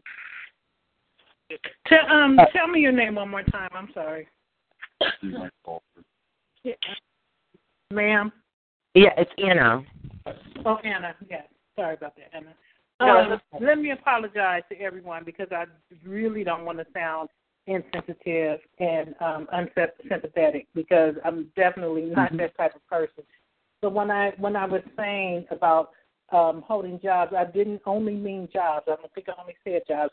What I was trying to convey is that it's important for us to try to be as productive as we can possibly be. No, I know, Renata, and I thank you for that, because I think us as a community in general, if we don't have someone that says that and interjects that thought into someone, it's like if you're not aware of what's going on, you don't know. Like, I was just listening to a video, and they were actually rambling off, first of all, the patent number and who it belongs to, but actually the frequencies that are capable of making someone feel, agitated, depressed, this, that, or the other. So it's like, I wasn't knocking you. I mean, I think I think every time I've gotten on your call, I've always said, hey, the girl is inspirational. She brings it to a spiritual side, which I, appreciate. It's not so much that I don't feel that, you're criticizing or whatever, because I think, it's just that some of us will work to such a difficult level, such an extreme level, that it's like, my family's going to look at me like, and I've never been the type of person to be like making up excuses for why my son can't do this, but it's like, this is the situation that I'm in now. I'm like, this is really crazy. I want to finish my thought on that, because I really want everyone to know that I was not trying to be offensive. I'm just saying, after I read what I read in the book about how the psychiatric industry is involved, which we know that, but it just brought to my mind that, yes, these people really will try to set us up in things, and so it's important for us to sound logical, to, as I said, take care of ourselves physically and do what we can do in our control. And not only so that we don't get locked up and things like that, but it makes us feel better, and it will get us back into our routine of trying to live our lives.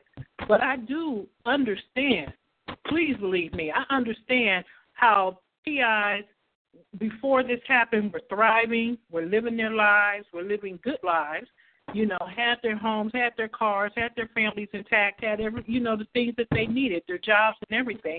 And then it was all taken away. I understand that. And once it's taken away, whether they forced you out of the workplace or they said that they were having layoffs or whatever they came up with to get rid of the target out of the workplace, it's very hard, if not impossible, for the target to find another job. And a lot of people are not even mentally able to hold jobs because they're being tortured all day and all night, being harassed and followed. It's hard. I understand. I really, truly do. I do. But I'm saying, these people have gone. I'm sorry. Go ahead. But I'm saying that as much as we can in our control, and even if you're a person that cannot work because of some sort of disability or whatever, just do something. That's all I'm saying. Try to do something. Get out. Take some walks. Do something to try to get your life back where you want it. I just don't want people to learn helplessness. Don't feel like nothing is in our control, because it's hard, but it doesn't mean that it's impossible. And I'm a living witness. And I'm telling you, I've had some very difficult days with this stuff, extremely. But it shouldn't stop us from trying to be where we want to be in life. And that's all I'm saying. That's all I'm saying. And I understand with your son. I don't know exactly what your son is going through, but I too have a son that I'm trying to help him to be a productive citizen and to be on track. And most people already know the story how they bullied my son into a mental institution. And so I'm speaking from experience. Most of this stuff I say, I'm speaking from experience. And I really worked with him a lot and still work with him a lot to try to keep him, because I'm not going to be here. My husband and I, we're not going to be here every day for him or, for our other child. So we have to try to encourage them. And like you said, everywhere they apply for jobs, the door slam. It is hard. I don't know the answer. So for my own son, I've encouraged him to go to school, go to school, educate yourself, and, what else can we do? Right, and you know what, that's very true, because I've done the same thing, but being, I don't even like the word victim, I never did, a survivor of these weapons. I know, the capabilities that they have with these weapons, first and foremost. I mean, people talk about gassing, poisoning, this, that, the other. Even to a point where it's like, I was just thinking the other day, I mean, we supposedly have a judicial system, right? It's against the law to fabricate a piece of document that says, hey, you have a court hearing on such and such a date. And I'm thinking back, this is going back years, and I received this. I didn't receive it. Actually, it was taped to my door. And I remember looking at it and thinking, well, first of all, this is something you're supposed to serve me with, And I just remember looking at it like, what is this notice to appear in court? I called my ex-husband. I'm like, because it said it was me against my ex-husband. This is, quite a few years ago. And I called my ex-husband and I said, I have a court notice. I said, did you get one? He said, no. So I, talked with him. He's like, no, I don't know what you're talking about. So I called the court. I'm like, well, this is even assigned, a docket number. No, the court's like, no, you're not supposed to be here. Well, guess what I have coming up in the same exact court, not even in my city. I have a court date where my ex-husband and I are going to court. See, the extent of this technology is unbelievable. When I see it playing out in this area, it's hard to imagine that it's even got this far. But I'm thinking to myself, what is the extent of this? Like, and what is the purpose of it? I'm like, here I, mind my own business, try not to bother people. I'm very cordial with people. friendly, outgoing. I always have been. And I'm like, how does a person even find themselves in this situation where people are like, really, you're forging, forging court documents? And somehow I'm like, wow, but that's exactly the courthouse I'm going to, is that courthouse that they said from years ago. So how far back does this go? How extreme is it? That's why I always tend to lean away from, it's my neighbor, it's so-and-so, it's this one, it's that one, because I'm like, it can't be. It's too big for it to be, and somebody, if it was meant to be discovered by now, I'm like, somebody would have, investigated it and something would have been brought out, and yet nothing. So it pretty much leaves you in the lurch of just constantly, playing this role, that we go around. And I'm like, I don't know how to stop this. I'm like, my family is now looking at me like, I hope she's okay. It's like, yeah, I hope I am too. Like you were saying, these people will kidnap you. I'm like, what is the extent that these people will go to? Because I would rather just walk away from this type of stuff and just have it disappear, I'm like, I don't know how long it's going to carry out, how many more years, how many more people are going to suffer through this. But I'm like, this is scary stuff. This is stuff that you only, if you try to explain it to people, they'll look at you like you have two heads. It's like, I know what I'm talking about comes right out of science fiction, and I know you have no idea, Well, it's for life, and they will go it to any extent. That these handlers, I call them, the ones with the weapons, I call them handlers because they have gone through some kind of extensive training, and I think that they are veterans from the Iraq-Afghanistan war that use these weapons on, they call them insurgents, to kill them, to find them and kill them. And these people have security clearances, and they're all trained, and they've been enlisted against the American people. And they will go to any extent necessary to give you your psychiatric diagnosis and make you appear unstable and mentally ill so that you won't be listened to when they attack you. So they will use... Right, but who's going to be brave enough? They'll use the mental health industry. They'll use anything they can use, any psyop to make you doubt yourself and, keep you subjugated and give you PTSD. And they know this, and there are mental health people involved. But what rightful, lawful person that you just described, like you said, the security clearances, this, that, and is going to walk up to someone's door and have a forged, document that's supposed to be legal, but it's not, that actually says, hey, you're appearing in court, on such and such a day. I'm like, that's a court document that you obviously went through the trouble of printing and, forging. There's people in all walks of life. Suppose they have like a person who works in the court who's involved. Well, they can make it seem like there's a document and it's just kind of like parallels what you're going to be doing. And yeah, it's outrageous, but they do it. So, it's just not, it's not out of the realm of possibilities. We have to start thinking in terms of, widespread corruption. This is like, we're talking about the Council on Foreign Relations, and it goes all the way to the top.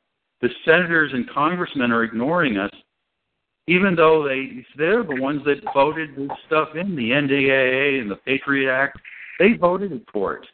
So, it's not out of the realm of possibilities that it goes all the way down. If it's this high up, it's like the 47 senators who wrote a letter to Benjamin Netanyahu in Israel and said, well, don't listen. We're the ones that are in charge. Don't listen to the rest of them. We know what's going on. They want to have a war with Iran. So yeah, this is very widespread. This is corruption at its finest. Well, and I appreciate everybody's insight. I do. Because, you know, obviously the more educated you are, the more you can try to help yourself. But like I said, we all know the extent of it. I mean, I can get in my car tomorrow and my car doesn't run. I'm like, I find myself just in awe because I'm still trying to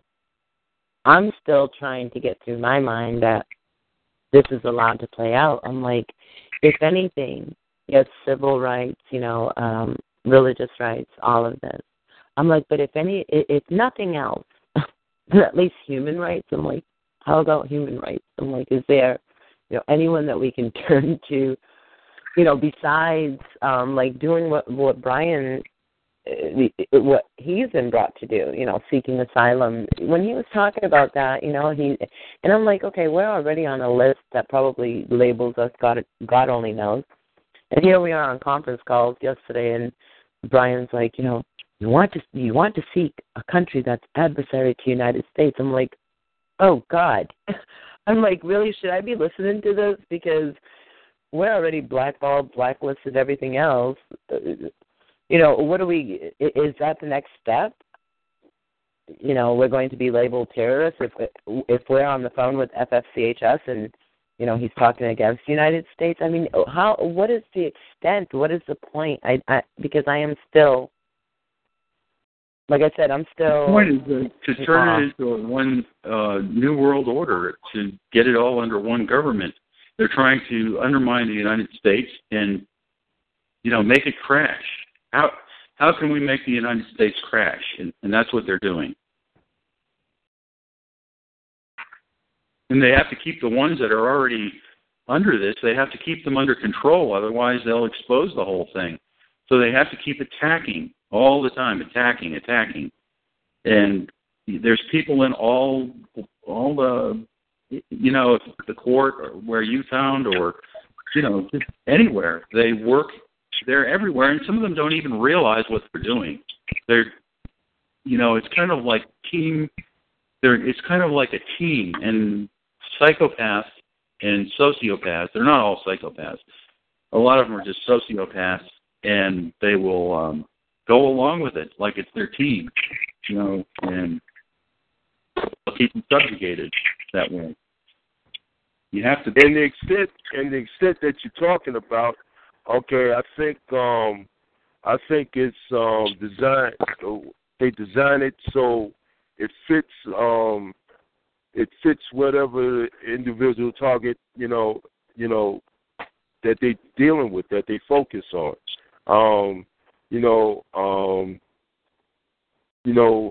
Like certain activities that they do is designed for an individual target. That's why they will do research and all that, okay, on an individual, okay, before they actually put the thing in the full swing, okay, just to know what button to push on that individual target.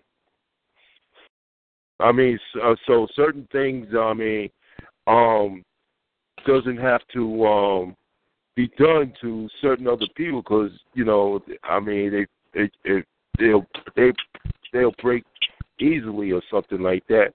So it doesn't take as much as other people and all that. All right, and that's the way they reserve their resources and power and whatever.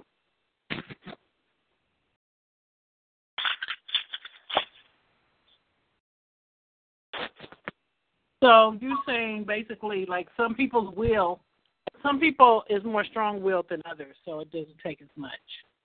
Right. Mm-hmm. Right. That's you true. know, yeah, and it's designed. Their activities are designed for, you know, whatever individual target they're dealing with. Right. They have to spend more time and more resources on the ones that are resistant. And the ones that are weaker need to listen to the ones that are stronger and help. And they can accept help from the ones that are stronger. And they will try to break anyone down, and they'll use anything at their resources. And it's just, it's unreal, but it's real. It seems unreal, but it is real. Yeah. Okay. No, I've got them I agree with that. Because other people, okay, they experience more of the electronic harassment and stuff like that. Okay. Other people like myself, okay, the gang stalking is more focused on. Yep, I get that. And I get the electronic harassment. I get, good Lord, ask me about artificial intelligence. I'm telling you, I don't have a degree, but I've learned a lot, and I can tell you quite a bit. The virtual reality, all this stuff played out, unbelievable. My text buddy, the person that's texted me, said it's called extensive profiling. It's called what? What Charles was describing, extensive profiling. You know, these psychopaths and sociopaths will, they have negative preservation mutations, and for some reason I know the reason, but they think that they will be given special treatment after this, after they accomplish their goals. And they couldn't be further from the truth. It's like when Hitler was rising to power, all these people helped Hitler rise to power by, the brown shirts would beat up Jews and other people for, to keep them subjugated. They were the ones that were subjugated at that time.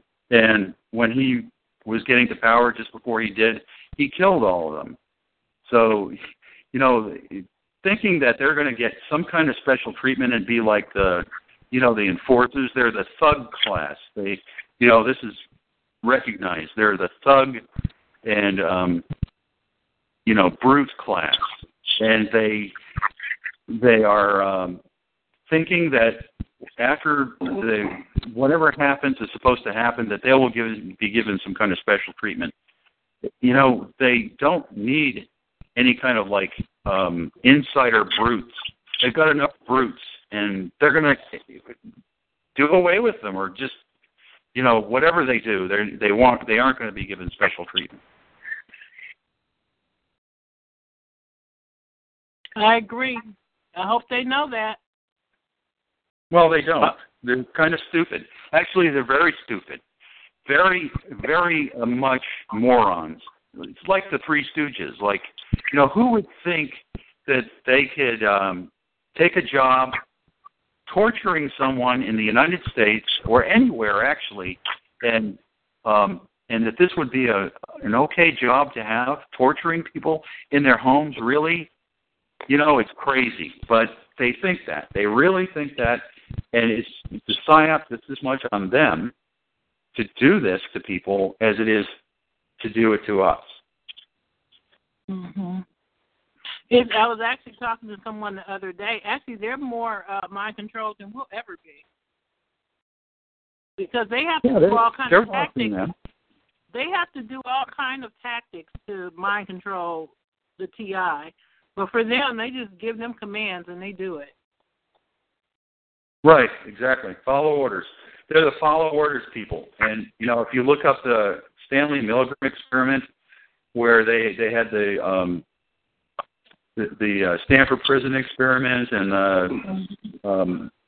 where they had they were judging how people would just take orders and keep raising the voltage up. You remember the shock box on somebody that was in the back room and they couldn't see. And that's another key thing, is someone that they can't see. They can see us with a thermal image, but they can't actually see us. If they could see us, they might not do it. So they have it. Well, they see us. They see us with the stalking. When they're doing the stalking. Yeah, but they don't. You see, to them, you're like an object, or they don't see you very much. And the handlers that see you all the time, they only see an image. They don't. It's not human to them. Not everybody is full psychopath. A lot of them are just sociopathic, and they'll do this. But they're going to get traumatized too. They're going to get PTSD from hurting someone all the time like this. And I don't know. I don't know what the answer is. I'm just trying to figure it out. Well, you know what? I look at it before I say this. Memoir, if you're still there, please call back in. I wasn't able to get into the chat room, and I'm still not, but I think I can get on it through my cell phone. So I wasn't intentionally trying to keep anybody on mute. So, Memoir, if you want to call back in, please do so. But do it quickly before I lose this connection again. So if you are unmuted, it's because I cannot get connected or stay connected. Also, they were going. You know, sometimes we have to, in order to deal with this, we have to adjust the way we look at certain aspects of our targeting.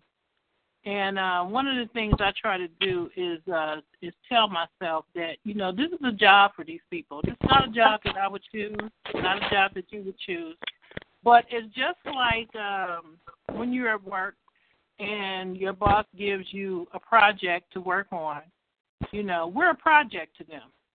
You know what I mean? And we're just another project that they're doing for their job. And until it's complete, you know, and they move on to the next project, that's what it is. That's how they get their money. It's not right. It doesn't justify it, but it's their job. So if you wonder why they keep doing what they do, it's because they are assigned to you. That's a choice. I can't be that sympathetic. No, I have no sympathy. No, don't get it wrong. I have no sympathy.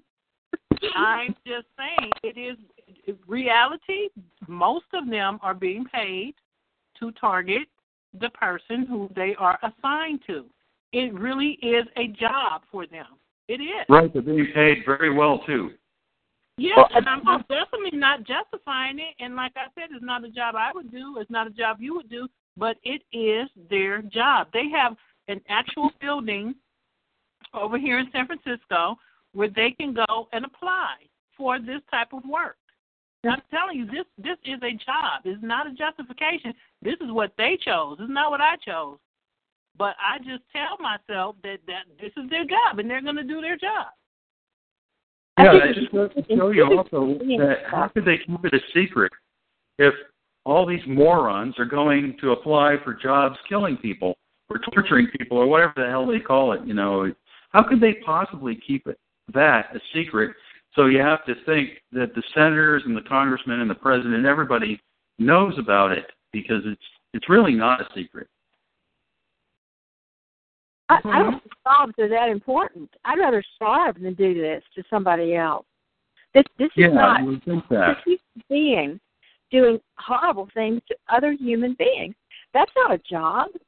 That's not a job. I agree with you, James. They're psychopaths. These people. They are psychopaths, Lonnie, but they think that they're doing this in the name of national security or whatever. And you have to remember, too, that we've been lied on. There's been a smear campaign. Some of these people honestly in their hearts believe that they are doing something patriotic for their country. We know that it's not, but I'm telling you, these people, this is all based on lies. Everything about this is based on lies. So they believe that you are a person who did whatever crime they accused you of doing. That's why we have no firm foundation as to what morality is anymore. You know, you said it. I graduated the year they stopped having prayer in schools, 1963. There hasn't been a prayer legally uttered in school since then. There's a guy in Texas doing it now. He's in trouble. But we need a firm foundation. Otherwise, everybody makes up their own foundation. Okay, it's my job. I get paid for it. That's what I do. You know, you can't go home and look in the mirror and understand the truth as to what one does when does their quote-unquote job. That's absurd for people to make that kind of excuse and lie to themselves. They're not just lying to everybody. They're lying to themselves. This is we need a firm foundation again. We got to get When you look at it, I mean, well, you're right. There is no morality anymore. And when you look at it, it's easy money for them. It's easy money. I mean, I look at some of them around here in my neighborhood.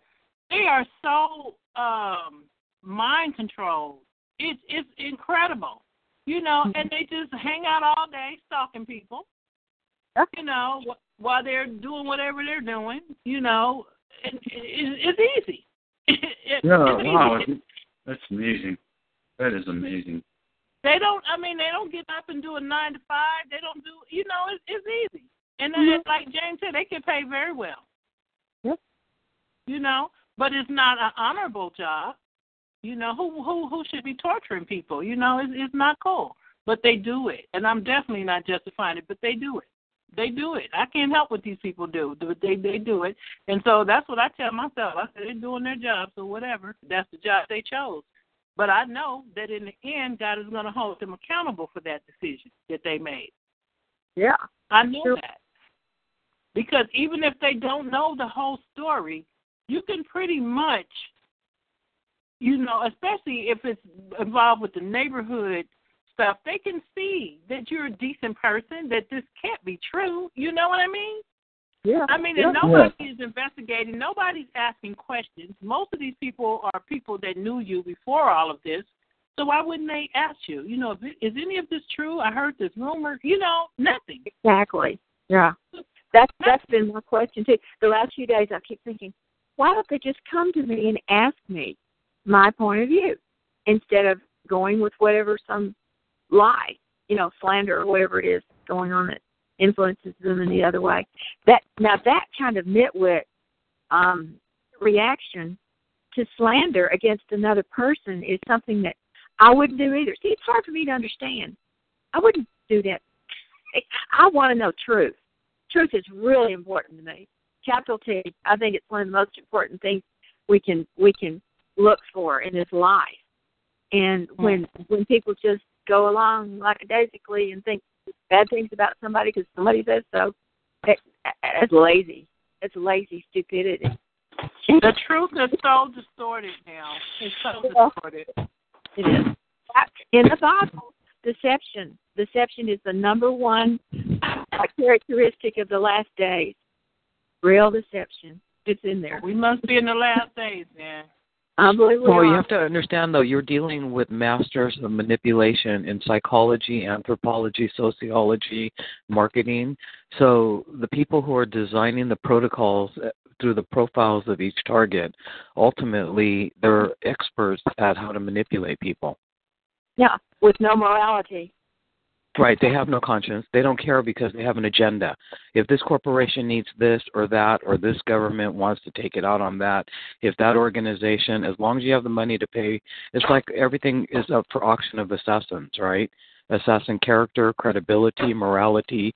You can assassinate values.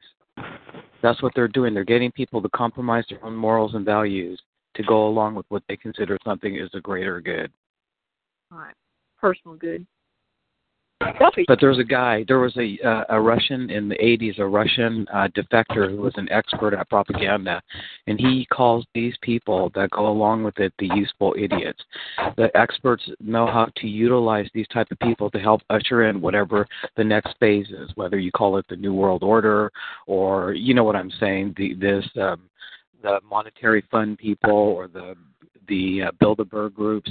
What it is that they know how, they're masters of manipulation, and ultimately their job is to use people to usher something in. He calls them the useful idiots, and when they're done with them, once they get what they want, or, you know, the surveillance, the spying, the laws changed or whatever, then they take those that have a lot of knowledge out, and then they ultimately assassinate them as well. Yeah. Right. They use people. Look up it's Night all of the about Long using Knives people. if you want to find out about what happened to the ones that ushered in Hitler. It's Night of the Long Knives. And they killed them all in one night. Yeah. Okay, excuse me. What did you say? What was the name of it, Gary? Night of the Long Knives. That's what Hitler called it. It was a code name to get rid of all of the useful idiots that were just mentioned, all the morons, with Night of the Long Knives. in Hitler. KNIVES, like one night. KNIVES. He hired, he got assassins to go out I'm sorry. and kill them because they wanted jobs in the new regime, and he didn't want to give them any jobs. He didn't have jobs for them. He just wanted to take over and do what he did. And he didn't want to. Keep in mind how our civilian personnel are expendable. Keep that in mind. Everybody is. In It's the eyes of these people, everybody and anybody. The people at the top, they're just bosses. They don't value life. They see people or they see you as a tool. They see anybody as a tool that they can be used and disposed of. They don't care about people. Well, keep this in mind too. Keep in mind, for what news stories you might believe about people like a Navy Yard shooter going off and killing civilians. And I guarantee a lot of the shootings in public, like people going postal, have been people that just, I hate saying it, went over the edge or lost it because they were perped for so long, so brutally, and they just went off and they killed their civilian perps. And maybe some cases it happens to law enforcement, I don't know, but the point of this is I guarantee it happens. And, of course, government would deny anything. Let's pretend somebody just lost it, a targeted individual lost, and they went out and they just killed a few of their perps. And let's say a family member, say a husband or wife of a perp that got killed, wanted to complain to the government, obviously they would shut them up or they'd buy them out. I'm speculating here, but, the point is, another thing I want to mention, one, obviously the civilians are expendable, like whether it's like a perp losing it now and then or whatever. Another thing is, keep in mind, not only are they using directed energy weapons against us, but when they do use that, and just in general, they're being exposed to all kinds of high frequencies, which is causing cancer and other stuff. So, just like it's no different from cell phones. Okay, so what is the point, though? So what you're saying is that everybody's being used. Well, period. That's a great assumption. All I didn't even think of that. But I'm just saying, the fact that they're being exposed to all these things, all these I'm seeing they're using D weapons on us and they're right in proximity to us, and that's a great way to put it. Everyone is being used, and the higher up you go, the more benefits people have. But it's I look at it like this, another way, that our civilian and law enforcement perps are under the illusion they have privacy. And I'm not saying that to rationalize or reassure us, each other, or anything, make myself feel better. My point is, obviously, they're watching them to evaluate how well they, quote, perp us, get us to react. Guarantee the watching does not end there. Oh, somebody's coughing. How original. I guarantee our civilian perps and law enforcement perps are being watched in the privacy of their homes, that their web searches, whatever pervert sites they go to are being watched and recorded. Everything's being watched and recorded. Everything. I've just recently come to terms, I don't mean to get off topic, but on the subject of being targeted, after enough reading up on stuff and realizing all these, now that I know about gang stalking more than ever, at this point I'm saying what I've learned, I realized I really have been seriously mind controlled, and it didn't scare the hell out of me. It kind of ticked me off, and it's a little unsettling. I got to be honest. But I just it's behavior modification. It's behavioral modification through the use of trauma-based control mechanisms. So everybody is. The fear of bankruptcy, the fear of people losing their jobs, so that's why they'll perp you, or the fear of being exposed because they have something to hide. You understand? So everybody is running around in this high-level fear. And then what it is that they just amp it up more for, say, targets. But targets have become aware that it's a psychological tactical operation. That's what we're fighting against. I agree with you 1,000,000%. Of course, it's also this. I'm talking about the remote neural monitoring. In other words, when I'm going to do something, say I go to some place and a perp is exactly where a park, for example, 30 feet away, and they're there ahead of time, and I didn't see anything out loud or write it on my computer because sometimes I'll make a list out. It's way, way, way beyond coincidences. Yes, they've done the conditioning of me and all this other stuff, and I know I've been brainwashed to some degree. The synthetic. Well, see, you're admitting it, though. See, that's the difference between the perpetrator, the target community, and the perpetrator community. The vast majority of true targets will admit that there have been behavioral modifications that are utilized, whether they're triggers or whatever. Your perpetrator community does not believe for 1 second that they have been manipulated, that they can be controlled, and yet the very nature of them being a part of a group think that targets unarmed, defenseless, law-abiding individuals shows that they are highly controlled. No, well, you know what? They are trained to think that they're superior to us, so they don't realize the same thing. I'm telling you, right. I see them watch each other around here. I see them watch each other and follow each other. They don't see that though. They think that they are superior. Right, to but us. it's the admission though. Do you understand though? There's an admission. So No, when you're in denial, it's pure denial. But no, they're in denial that they couldn't possibly begin to believe that they're mind controlled because one, they're denial like how miserable they are. Otherwise, they wouldn't be doing this to us. I mean, and among other stuff, and all the bad crap they do to us. It's just some of the bad stuff they do, and I'm not just talking about the police and involved. I'm talking about like our neighbors, whoever. If like I could tell, like for example, some of these people are like absolute professionals that have been doing this for a while. And that's not a compliment. That's just an observation. I'm talking usually like people that are in their 20s and 30s have been doing this a long time. And like they're just like old and nasty looking and just worn out. That's another thing too. Like it becomes a job to them to the point where we got this last week the noise. Just another coward. Wait, hold on one second. Charles, are you there? Because I was trying to unmute him. I can't tell who's there. Charles? Yeah, I'm here. Okay, I'm back on. Okay, good. Okay, go ahead and make your comment, Charles. I apologize, but my computer, always has no problem. So I was just going to say, I just try to use enough empathy to imagine what it'd be like to be on call, like to get a text message, however they communicate, text messages, phone call that would say drive over here, drive over there, stare at this person, do this and that. You know what? At first it might be fun and exciting, but after a while it must be insane. I mean, it must be like going to a job that you hate, in other words, something you just don't want to do, even if you're getting like really good money and you have your neighbor friends and the corrupt local police and maybe some FBI scum are acting like you're good friends, first name basis. You know what? After a while it must bug the hell out of them. And I've noticed they rotate my perps in the neighborhood. They do. It's like musical perps. Like one house will lay off for a while, then like some others like new ones are introduced to this one slob across the street. Slobs are the way of the other slob. Right, but getting back to the topic portion of it, it has to do with it's a professional tactical operation of psychological manipulation. And the bottom line is, at least targets are willing to admit that through the traumas, there is some alterations to behaviors, or etc. Your perpetrator community is in denial because they believe that they're so strong or they're so superior, like Renata said, that they cannot be manipulated.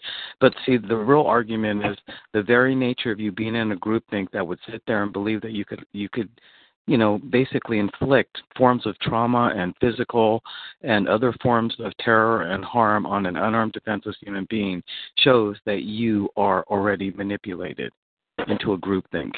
And that cult-like thing you're talking about. Hang on one second. Let me give Charles the opportunity to speak because he was waiting patiently, but I couldn't get him unmuted. Did you want to say anything, Charles? Yeah. It was back at the time when when the subject was brought up about the smear campaign. Okay, I wanted to speak. I wanted to speak on that. Is that smear campaign? I mean, people should understand. Okay, that the smear campaign is used as an incentive. Okay, basically, the people that participate in the being a perp and all that. Okay, deep down inside, they know what they're doing is wrong. I mean, they know, they got a sense of right. I mean.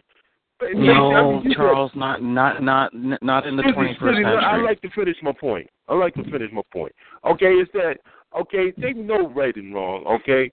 It's just that,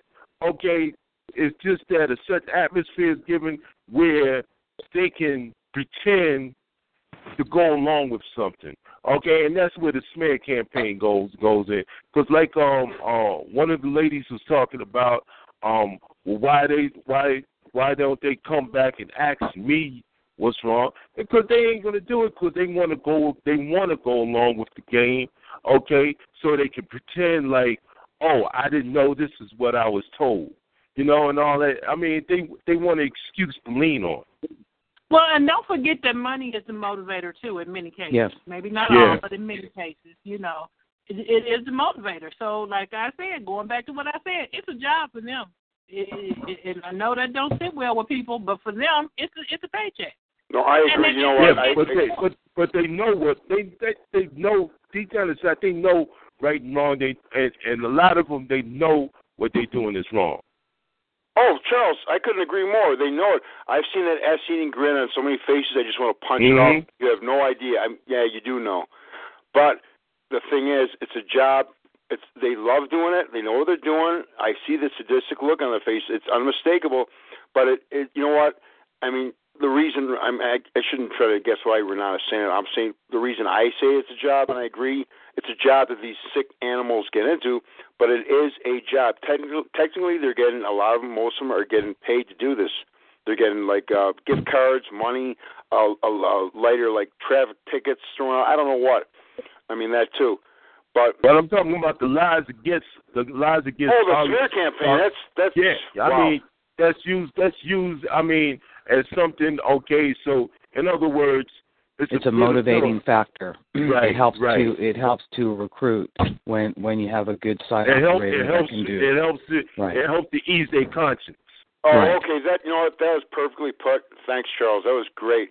Because I got to tell you, like, I'm thinking of like my ugly, deformed next door neighbors, Mr. Fetus. Never mind all the name calling, but he's just misshapen, deformed, and his ugly wife. The point is, they've said, "Oh, he's crazy," real loud to some of their friends and some other things I won't repeat about me. And I bet my life, literally, they've been getting paid, and I figured it out. They've been doing this a good 8 to 10 years now that I'm aware that I'm a TI.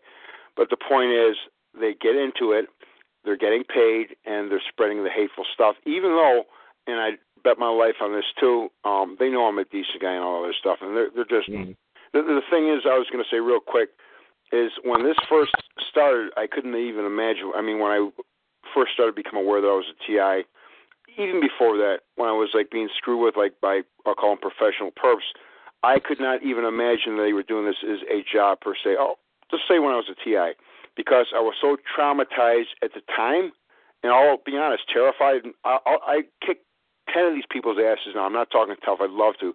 I'll never do that. But the point is, at the time, I could not imagine it being a job. And yes, I took it super personally.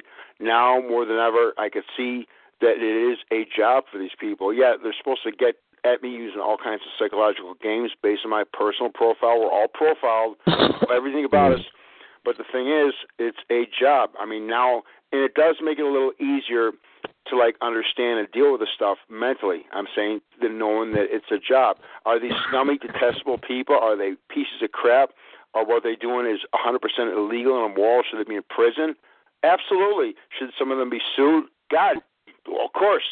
But, I mean, accepting that it's a job takes away a little bit of the sting, so to speak. I'm not trying to, like, rationalize again. But not everybody is paid, though. That would be a small percentage of the ones that are paid. A lot of this stuff is a lot of this is through coercion or through ideology. So you can take an ideological principle of someone who says, says target is X, and the principle of that organization or group is highly opposed to it.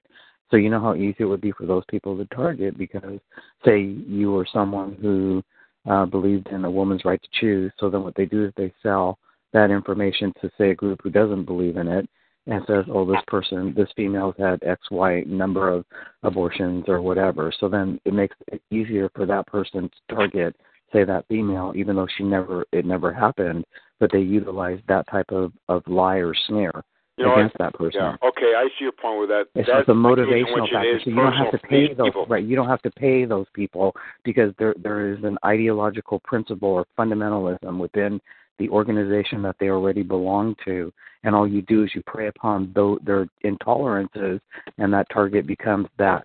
So Charles is correct about the smearing, because that way it eases the conscience of those people saying, oh, well, this person is X, so therefore it's okay.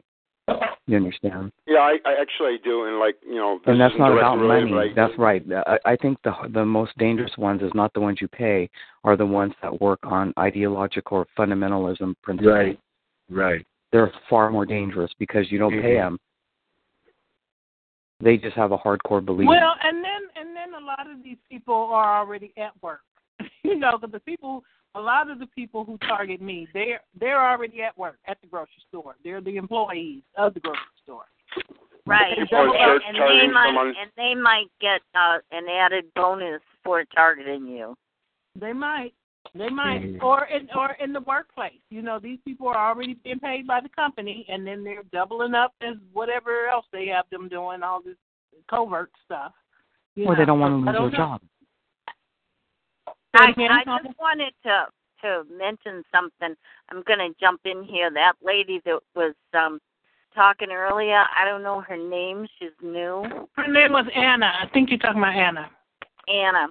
Well, she had mentioned how someone halfway around the world was mentioning words to her that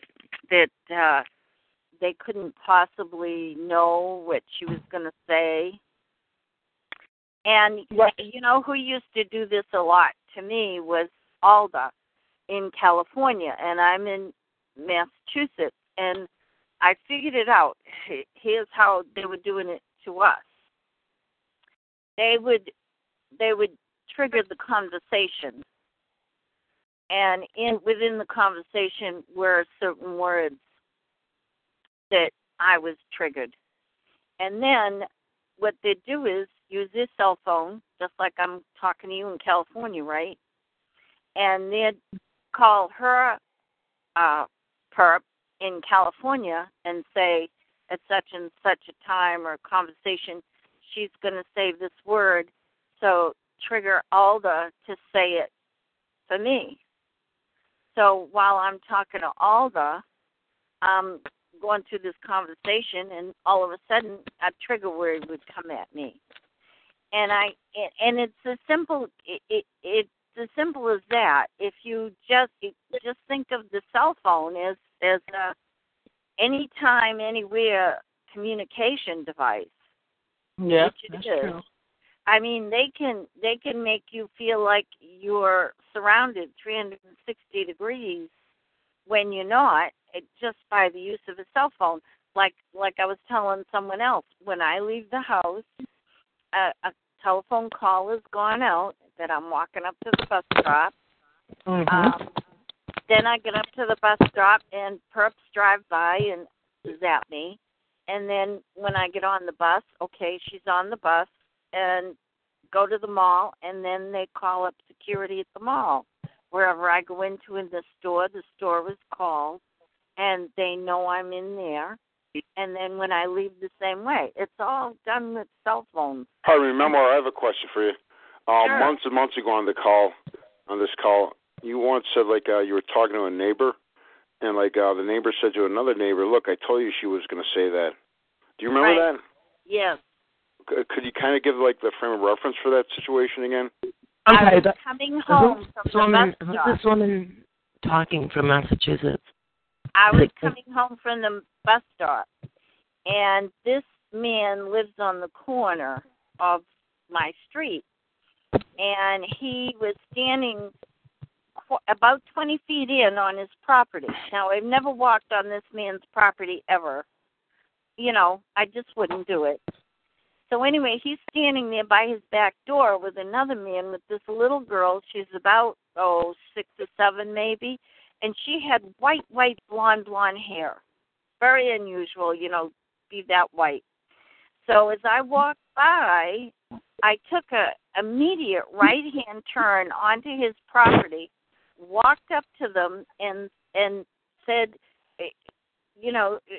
I can't remember the exact words, but it was in reference to her hair being so pretty and so blonde. Mm-hmm. And then the other guy that I didn't know, not my neighbor, turned to the neighbor and said, "See, I told you she was going to say that." Bastards. And yeah, you know what? No, wait a minute. I just stood there and was listening, and then I abruptly turned around, walked off the property, and went home, shaking my head all the way, saying, "What the hell was that all about?" And it took me quite a while to figure it out, that they had triggered me to do that, and to go there to say that, and he had set it up and just was telling my neighbor about it. And I found this several times with handlers one time I was on the road and I got hit so that I had to go to the bathroom really, really bad, really, really quick. And as I walked by the perp talking to the clerk, he said, "See, I told you she had to go." God. So I'm sorry, you're from Massachusetts? They can make you go to the bathroom. What? A weapon. They can aim a weapon at your bladder and make your muscle weak so that you have to go right away. I had that happen all the time. All the time. They can hit you with a frequency that will make you void immediately. Well, it's not. They make you pee. They aim a weapon at your bladder, the sphincter muscle, and it gets weak. Like it wears out really quick, and then it recovers. But before that happens, you're going to pee, or you have to pee. You can fool them. Go to the toilet and just stand there and don't, or. I'm sorry. I go into my kitchen all the time, and they hit me with a frequency pulse comes in through my kitchen window and hits me, and I immediately have to go to the bathroom. Kate, is this Kate from Massachusetts? No, I'm not Kate. I'm Memoir. Oh, you're in Massachusetts too? Correct. I'm north of Boston. Oh my gosh. Okay. Why? I'm in Massachusetts as well. Where are you located? I'm south of Boston. I don't like to say on the air because I'm like, good Lord, I don't want to embarrass my family with all this crap. Well, you need to. Well, if you're in Boston, look up. All you want, Look up. MIT just published a paper for injecting nanoparticle electromagnetics so that they can stimulate wirelessly from outside the brain specific targeted regions. Now they're only talking about injecting these magnetism, it's called electromagnetism, into the mice's brain to control that portion of the brain. But we all know that mice is just equal to humans. Yeah, I mean the area. Like I said, I'm south of Boston. It's very tech savvy around this area. It's what? Tech savvy? Yeah, right. I mean, yeah. It's amazing what they can do. Like I've had them. They wanted me to write a letter. Okay, so they had me sit at my computer, and I don't know if it was like 20 feet out from my apartment window I lived in a cul-de-sac. So they could come right up next to my front door almost, about 20 feet away and park. And they used to do that all the time. I'd look out the window, they'd be there, they'd talk to me, blah, blah, blah. We'd carry on a conversation via V2K, whatever. So they'd come up here one time, and they wanted me to write a letter, but they wanted to make sure I wrote it correctly. And they took a beam, and they hit my optic nerve, and they could see what I was typing through this beam as I typed. And it felt like one of my eyeballs was like a binocular. Yeah. And the other one was normal. I think that the reason it was kept normal is for my own safety, my own depth perception. But the other one they latched onto, and they could see exactly what I was writing and made comments to me as I typed. I mean, it's just a crazy, crazy world. This is why I'm saying, you got to understand, these weapons that they have are a totalitarian state. We are beyond that. And Christopher Hitchens, I was listening to one of his videos the other day, and he said that the benchmark of a totalitarian state is thought crime, is pre-crime. And we are already there. Yeah, actually, the FFCHS newsletter that was sent out has a really good link for a documentary on the History Channel on mind control. And I thought it was really interesting because it's a lot of what I hear some of us going through the technology part of it. But It did. It summed it up really well. It really did. I was like, if only. Is that the one where they talked about PRISM? No, it was just in the one Derek sent out yesterday. If you look at the link and you watch it, it's all about. They even go into how a person can, communicate thoughts and everything and have it come through on the computer. I mean, they demonstrate it perfectly. I'm like, oh my God. I'm like, the only thing is that, like, I know too well exactly what it is, and if I turn to another person who hasn't experienced it, they'd be like, what are you, nuts? That stuff doesn't exist. But I'm like, brain machine interfacing only. Yeah, it's not just targets. They're doing it to a wider segment of the population. Yeah. Yeah, and it's not and just. I think targets. You may be a target, but I think you may be used. We may be. They're probably at this point using us as conduits to bring groups together so that they can see if they can influence entire groups of people against. And they are. And they already do that. They can do entire neighborhoods. Mm-hmm. Yeah, I believe that too. At this point, I've seen it. I've seen it. I've seen it, and I'm like, you can't. But I still believe, though, that we are conduits. Does that make sense? So if you're a GPS and you walk into Target or you walk into, I don't know, the Macy's or something, they can fire up the whole field around you as the target and then influence the people all around you. Mm-hmm. Not just you, but the people around you. But you become the conduit so that they can field test locations to see if they could actually influence as you're in a particular location. Yeah. I think that they have advanced to that point because I've seen it literally, definitely. Where people have become confused, and you can see the difference. I'm sorry. Go ahead. I was saying that you can see the difference between people who do it on purpose and people who actually get confused in that moment because they don't know what happened. Yeah. Yeah. And do you think this is scalar technology that's being used? No, I just think it's standard radio frequencies through electromagnetic energy in the air, and that they're designing the particles, the nanoparticles, or the injecting. So, like what MIT is doing is they're utilizing electromagnetic forms of nano semiconductors that they can inject into the human, say, brain. Okay, but that only runs off of, say, the standard radio frequencies that cell phones run off of. That way, it's much easier to control. I think if you watch that link that Derek sent in the newsletter, it depicts it so vividly. I'm like, this is. I cried because I'm like, this is what I'm being used for.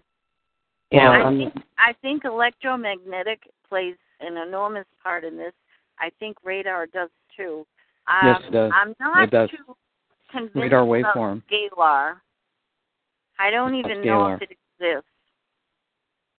Look for antennas that are on roofs that stand straight up. And you know what? I'm surrounded by them. They can force multiply, and they're these. They look like little sticks, metal sticks that stand straight up. They don't like standard antennas where you have to kind of point them. They stand straight up, and then they can force multiply off of each other and triangulate. And I'm surrounded by them. I'm like everywhere you look. It's like, oh, there's another one. I mean, it's I think all that over them. Yeah, right. So look at yourself, not that you want to, as the walking antenna. And so where you go, then they might fire up the field around you to see if they can influence the people around you. And they do. I mean, the frequencies they shoot into this house in itself between me and my son, I'm like, nobody in my family would believe me. I'm like, this is straight out of Star Wars. But this is what's happening to us. This is what's happening. And we're being, my family. Don't try to convince them. Yeah. No. I've tried to. Listen, don't even go there because I tried convincing my family and I finally got to the point where I just shut up. Okay, fine. You know better. You know what's going on. I'll shut up. I'm crazy. That's fine. I shut up. They started getting hit. They started getting hit. My neighbors started getting hit. The ones who got hit flipped.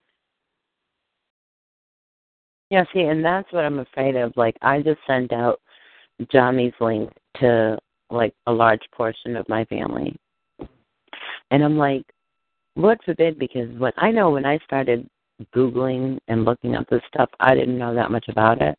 I'm like, Lord forbid I just, reeled them into this. Like everyone was just talking about, perps and this and that. And I'm thinking, okay, is that what I just did? Because that would be a horrible role to play, unwillingly. Do you have Wi-Fi? What? Do you have Wi-Fi? No, I do on my phone. Yeah, I do. Get rid of it. Do your neighbors have Wi-Fi? Well, I don't have it in my house because they've made sure. They know every penny. You have no idea. You can go on your connection and see who in your neighborhood has Wi-Fi, and Wi-Fi overlaps, and it'll go on for miles. And what somebody does houses away can affect you through the Wi-Fi. Right. I don't have it personally. I'll be honest. I don't have electronics in this house because of the simple fact that I'm like, I just can't afford it. I can't afford to, go get cable, this, that, or the other.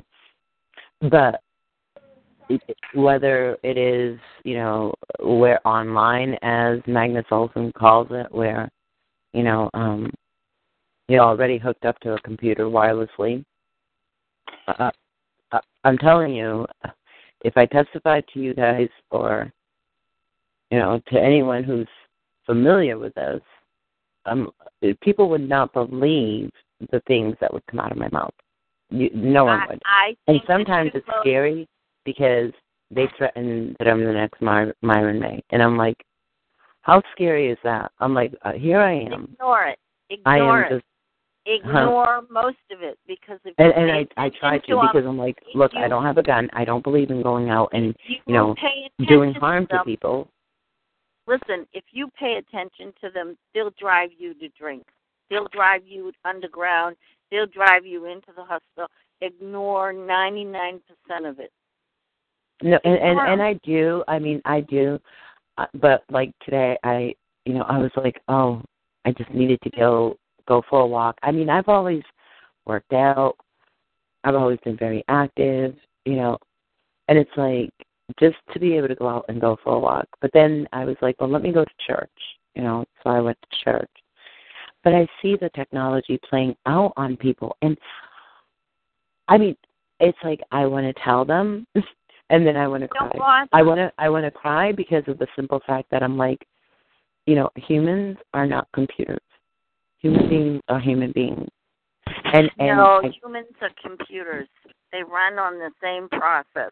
You're what you are is a battery. You're a bag of water with a few minerals in it, and on electrical energy. That's it. Sorry. Right, but the reality is, we are also flesh and blood, and we have emotions, and it doesn't matter. That's the difference. It doesn't matter. You're expendable. Everybody's expendable. That's how DC looks at the country. They look at us like we are cattle. And who cares if you use a cattle prod on a cow? Nobody. We are all considered expendable. You're just a one in a long line of people that came before you and will come after you. And that's how they look at it. It's like a river flowing, and you're just like one of the fish in the sea. Sorry, that's how I see it. And I'm sorry if I offended anybody and they think they're holy and all this stuff. I'm sorry. That's how I see it. That's how I was told by my friends in D.C. You're all expendable. All right, that's how they look at us, but how we look at it, or how we look at ourselves. There you go, Charles. That's fine. You can look at yourself any way you want. I can look at myself as different. I don't feel that I'm expendable, but that's how they look at us. This is how my friends in D.C. told me that they look at the common man. Cattle. Oh, I understand that, but I think the most important thing is how we view ourselves. Okay? I think I'm the most wonderful, smartest person in the world. That's right. But it doesn't matter. It does matter to me. But it does matter. It does matter. It does matter. Well. Oh, memoir. What? You know, that outlook on life, that's not good. If there were a million people who thought the way you think, we really would be in trouble. Some of us do have hope, so don't try to take that from us. I'm just accepting of what I see as reality. That's all. I'm not spreading poison. That's like spreading poison. To me, I see much of what you say as spreading poison. Not everything, because you say some good things, but then you have this side of you. Why is it poison? Because it's like, why spread a message of hopelessness and helplessness and hopelessness. It's to me. Listen, I'm not going to go out and jump off a bridge. I'm not hopeless. I believe Jacob Applebaum, because he said the only way that we can fight technology is with technology. And I believe that. And we have to accept that reality. I disagree with that. He says it's going to be 100-year war. And I believe that too. There are some things in our control, and those things that are in our control, we should control them. But the way you speak, the way some of our actions that we take in our lives, some of the things that we do, they're in our control. I don't think that if you were 100% controlled by these people the way I believe you think, you wouldn't even be on this call because they wouldn't want you to be.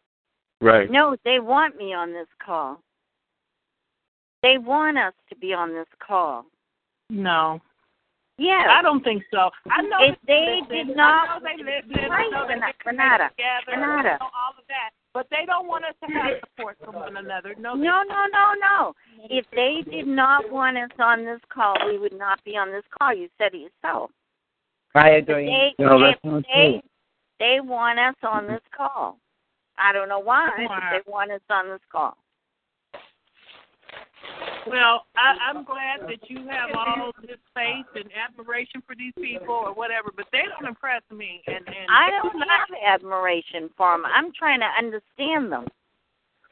They do not control my 100% actions. Yes, they do their behavior modification, and some things about me have changed. Which I agree. But Renata, I know in order that to conquer, I serve is more powerful than anything that they have, period. And I do not believe that in the end they're going to win. Okay.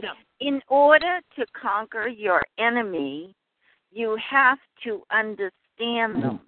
And you have to understand them by figuring out and listening to them, unfortunately, and how they think, how they look at us, how they look at the population of the United States. Where are they going with this? What are they doing with this? I think that a lot of the reasons that they do what they do is to figure out our personality traits, our personality parameters, what is acceptable to you, what is not. Memoir, can I say something? I agree with the fact that they look at us as sheeple or less than or whatever. Right. We're on the blacklist and domestic terrorists and all of that. I understand that. So when you say you have to understand, I think all of us understand. We understand what their goal is. We understand all of that. We understand that we are blacklisted, but wait a minute, we do. We understand. I can't say that any of us understand 100%, but we're seeking understanding. For the most part, we do understand, okay, the basics. But there's a difference between understanding it and buying into it, and I don't buy into it. Is the difference between what? That's it. Understanding what their goal is for humanity and buying into it. and to their ideology, whatever, however you say it, until their way of thinking. I don't buy into that. Right. Or you're not allowing yourself to be manipulated into silent compliance with the agenda that they have. You're fighting against the agenda because you know what they have the capacity to do. I'm going to fight it as much as I can. I'm not going to just lay down and take it just because that's what they believe. I don't buy their belief system. Is that what you hear? Is that what you hear from me? I hear that you, honestly, if I can just be candid and honest, I feel that you discourage a lot of people. That's how I feel. From what? I think that you do have a really good understanding of the technology and different things, like you said, how they look at us and things like that. But then you throw in these jabs against Christians a lot, number one. But then, because you just made a comment about, for those of you who believe your God, whatever you said, I can't remember exactly. But then you say, you send this message like, it's over, they're going to kill us all. You don't say that, but you send that message. That's what I get. Okay. I was telling you about a totalitarian state and what Christopher Hitchens said about it. He said that thought crime and pre-crime is a benchmark for a totalitarian state. I see that. I agree with him. We see it, Memoir, but we don't. We're fighting against it. You don't accept reality. No, it is accepting reality. No, that's not true. That's not a fair point. Because in every totalitarian, every empire. Wait, no, you wait a minute. Every totalitarian, every empire, and every other type of form of communism or whatever is always overturned by the people who had hope that did not believe in that type of environment. And yes, pre-crime because Stasi East Germany were experts at gathering information on people to create profiles. And maybe they didn't have the technological means by which to do it, but it has always existed. It has always existed in totalitarian regimes, but we have to remember as people that every one of these regimes were overturned by the people eventually.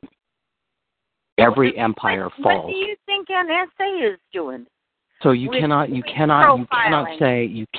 that there is no hope or that it's just the way it is, because that is not the truth. Is saying that. She's saying I'm saying it. No, because I've actually picked up on that myself, that people should just give up. But I'm telling you right now that every regime that has ever attempted to utilize this type of information and oppression of people has always been overturned. And just because they have a technological means to do it does not mean that we cannot overturn it. Now, wait a minute. People supposed to be so concerned about how they look at us and how they feel about us. Okay? And the most important thing is how you feel about yourself. That's right. No, that's right. I think the most important thing is to understand how they think.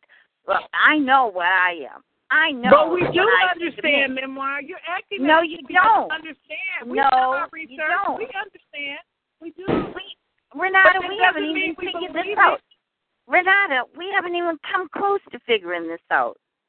We're not even close. Right. We're trying. We are trying. Nobody's talking us as Memoir. We do know that they look at us as less than. We do know that. We do know that they look at us as sheep, but we know that they care nothing about us. We know that their plans to depopulate the planet, and we're included in that depopulation program. We understand some of this. I'm not even sure it is a depopulation program. I'm not even sure about that. I'm not even sure about scalar waves. I think it's bullshit, or Lily waves, or Q waves, or a lot of this bullshit is bullshit. That's what I'm saying. We don't know. We don't know a lot of what's going on. I'm trying to tell you that this is what I see as reality, that this is a totalitarian state. They do profiling, they do pre-crime, and they do thought crime. This is fact. Right. So this does East Germany. So do all these regimes that have access to information. So does China right now. The Golden Shield. They didn't have digital. It's a form. It was a form. They didn't have China doesn't have. China has more technology than we do, and they set up the beta states and the field testing states for the United States so that it could be exported out to the West. They use China to set up the cities of surveillance. Go look at the Rolling Stone. Yeah, go look at Naomi Klein, because you know who she is. She was in China, and she wrote an article for the Rolling Stone, and it's called China's All-Seeing Eye. Read the article from 2008. They were field China testing. Set it up for the United States? I don't think so. No, they used the American corporations were out there to give security for the Olympics. They went in there and they used China to start building the technologies so that they could be exported out to the United States or to the West for surveillance purposes, because they can get cheap labor and they can help them develop everything. They even sent over proprietary software, so that they could build on the proprietary software to build these algorithm systems for surveillance. Look up Shenzhen, China. Okay, that was a beta city for the all-seeing eye. You know, people talk now about cameras in light posts and everything. All of that stuff was written about in the article, about how China was developing it for a lot of these American companies like GE and L3. Okay, and then they would turn around and ultimately export it back out to the United States or to Europe or to wherever. All right, but while they were there, they were developing it for China, right? No, they were technically developing it for the security of the Olympics, because there is after China, after Tiananmen Square, Congress passed a law saying that it was illegal for any United States manufacturer to send or provide surveillance or policing materials to China. So what they got around that through the Bush administration was to say that they would give them the Olympics so that all these major corporations, United States corporations and West, and all these other, global corporations from the West could go over there and then start developing surveillance technologies. Hi, Alda. How are you doing? I'm doing fine. But you have to understand, I don't appreciate you coming on a call and utilizing my name in a negative light when you're talking about manipulation and keywords. I wasn't using your name in a negative way.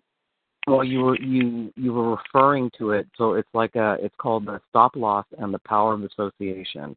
And yes, we do use triggers and words are given, but sometimes they're just in the normal context of a conversation, and that's what the target has to become aware of so that they don't allow themselves to be triggered when a word is being utilized. We had talked about this while this was ongoing. But you're blaming a situation on sometimes people are hypersensitive to particular words or colors. Some people don't like red or black, and they say you call them your triggers. But in the normal sense of a conversation, I'm not trying to trigger you. It just happens to come up. Right. It's not that I'm being triggered to do it, although sometimes I could be. But the point of the argument is that the target must become aware of their own triggers so that they don't affect them when they come up in a conversation. I was convinced that you were triggered to trigger me, if that makes sense. Right, but you're assuming. You were assuming, though, that was always the case. It happened time and time and time again. I wasn't assuming anything. I knew what they were doing. But you don't look at it in terms of someone just having a normal conversation. You automatically assume that someone's doing it either on purpose or they're completely under control. And a lot of times, 99% of the time, it's the target who has to figure out what those triggers are so that they don't react, because it will come up in the normal sense of a conversation. They let me know what the triggers were. That's why they were triggered. Let me just stop you guys for a minute, because some people. Anyway, it's nice. Wait a minute. I just want to say goodbye to Alda. I just want to say thank you, Alda. It's nice to talk to you and hear from you and hear you're okay. Okay, this is what I wanted to say. The only thing I wanted to say was that people probably are not even sure what you guys are talking about. What they're talking about is that a while ago, it's been over a year, because I remember when it happened, maybe even 2 years ago, all their memoir were on more than one call, because they used to be on a lot of calls together. And memoir they would just have normal conversations, just like we're doing now on this call. And memoir would get triggered by some words that Alda would say, and she said that it would repeatedly happen. So she would think that Alda was intentionally trying to trigger her. No, she wasn't intentionally. No, I just said it was not intentional. No. I said, but I could have. But memoir figured out that Alda was probably being triggered to say those things. So memoir figured out that it was not intentional. Is what I was trying to say. Is that accurate, you guys? No one really heard it because it was completely disrupted when you were talking. Right. There's some type of background interference. Okay. Yeah. Well, anyway, Renata, I just didn't want to be in the middle of may I please say hello to Alda? I've been asking, and people have been asking about Alda, and I had no answers. It is very good to hear you, Alda. Okay, hang on 1 second, please. Hold on. Okay. Hold on 1 second.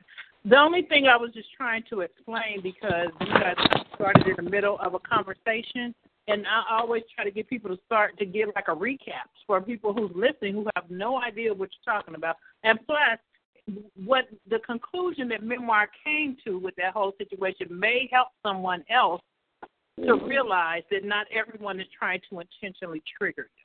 Right, and or that's perp the only you. thing. That's all. I just wanted to explain that to people, that people are not trying to perp you all the time or intentionally trigger you, and memoir figured that out. That's all. Took a while. Okay. Yeah. No, she wasn't trying to intentionally trigger me. She No. was triggered to trigger me. See, that's also untrue. I mean, you're under the assumption. No, it's not. That's your belief. It's true. Because I am a very vocal person, and I have a large vocabulary. I utilize words. So in the normal context of a conversation, I may have triggered several people who are on the call right now thinking that I'm utilizing words like I said, the color red, or utilizing some other series of words that may be a trigger. What I'm ultimately saying is that to a target, okay, you have to become aware of what the triggers are so that you, no matter who says it, no matter who does it or whatever, you know what it is so that you can rise above it. It was you specifically, and they did it on purpose just to screw with me. But here's the thing I think Alda's trying to say. It is we all get triggered, intentional or not intentional. We all get triggered in some type of way. That's these people's MO to get us to trigger. It is our responsibility to control our triggers. Right. And sometimes ultimately. Yes, it is. How can you control a trigger if you don't know? If you know you're going to be triggered with a particular word, but you don't know how it's going to be used. No, because once you make that's not true. Because once and wait a second, Renata, too. Right, and once I was told what, right, and also once I was told what those particular words were, I started leaving them. I tried to attempt to leave them out of a series, a conversation that I was having, so that it would not trigger somebody else. Do you understand? So if someone said, this word triggers me, then you attempt to use it. You don't use it in the conversation because you know it might trigger someone. But ultimately, Renata is correct. Nobody really knows what triggers the next person. You know what I'm saying? And so, I mean, it is up to us to control, I'll rephrase that, our reactions to the triggers. We have to just control that, and sometimes take a step back, like you did, Memoir, and analyze it. Sometimes you will come to the conclusion that it wasn't intentional. I know you did. That's what I'm saying. That's a good thing. I never said that it was intentional. You're under the complete assumption that I was being triggered in order to do it. But what I was saying is that when I realized what the words were and I stopped using them, how could they trigger me then? Because I would have kept using them. because they were triggering me to do it. So the basis of your argument, it has holes in it because the very nature of becoming aware of that particular word could no longer, you're saying that it triggered me to cause it to do it. So, yeah, sometimes I can be triggered, but you were under the assumption that instead of it just being normal words that are using because they're common words that would happen to be a trigger, you were under the assumption that another person was being controlled to trigger you, which is absolutely untrue. Yes, they can do it at times, but it wasn't all the time because the very nature of you mentioning a particular word like red, okay, and I stopped using it, if they were actually triggering me and controlling me, then I'd have kept on using the word. And I didn't. Well, I'm not so sure about that. I'm not so sure about that. I could tell you, okay, I did tell you, as a matter of fact, what the words were that you were using that were triggering me, and you did stop. I remember that. Yeah, because but see, if I was actually being controlled, I would have kept on using them. I'm not sure. I'm not sure about that. I'm not sure. But I know. No, because there's a lot of other targets who, especially hosts, that they know that once it's brought up because it really bothers someone until they can get over it, you attempt to not utilize those words. I don't know even why though they're common words in your vocabulary. It wasn't common words. They were not common. They were. Never mind. I don't even want to go into it. I just know what happened and why. That's all. And it doesn't matter. It just that it can. I was trying to explain to that woman that that's how. She said the person halfway around the world was saying words that she herself was thinking, and I was just trying to give her an explanation of how it happened to me with you in California. That's okay. all. Well, the important thing to know. Yes.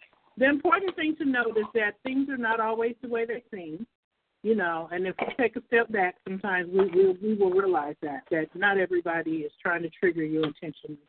Okay, so I'm going to move on. Don't do that. Okay, I'm going to move on because Elvira wanted to speak, and I want to make sure she speaks because the call is about to end. Elvira, are you there? Yes, I'm here. All right, go ahead. I'm sorry you didn't get to speak. Go ahead. There were just so many people in the past couple of weeks and months that's been asking me about Alda, and I didn't have an answer for them. We've been all wondering where is Alda, and if you're okay. Yes, Elvira, tell everyone that you're in contact with that I'm doing fine. I've been busy with some family things, so at some point I will get back to my calls. And I am posting. I did a call recently. So you can go to my 99521, and every now and then when I have some time, I try to record some information I feel is relevant to the TI community. So this latest one is Going Clear, and it's a documentary that was... There's a call after... Yeah, 99521, and you can go and listen to I've done a couple recordings since I've been off the air, so to speak. But I'll be back, Elvira, so tell everyone I'm fine. Thank you for checking in. Yes,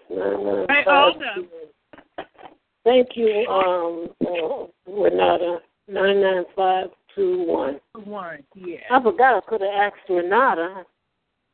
Yeah, Alda's doing well. She just, like she said, she's dealing with family things. We all know how that is. Alda, if you have a moment, Alda, can you just give us a brief summary of what's going on with that the child that was found that you and I had talked about? The child. The child in the car. Yes, in Salt Lake City, Utah, there was a woman, a mother, and I think it was like a 12 or 18-month old baby. They got into an auto accident, but the car was underneath the bridge, so people who would drive by didn't see it. Apparently, a guy was going fishing, all of a sudden decided to go to this particular area, saw the vehicle, telephone emergency or the first responders, which is fire and police. When they got to the scene, they started hearing someone saying, "Help me, help me, help me." Each one of these, the three police and 2 firemen, all heard it on their own or individually, but the only problem was the mother of the vehicle had expired, probably upon impact of the accident.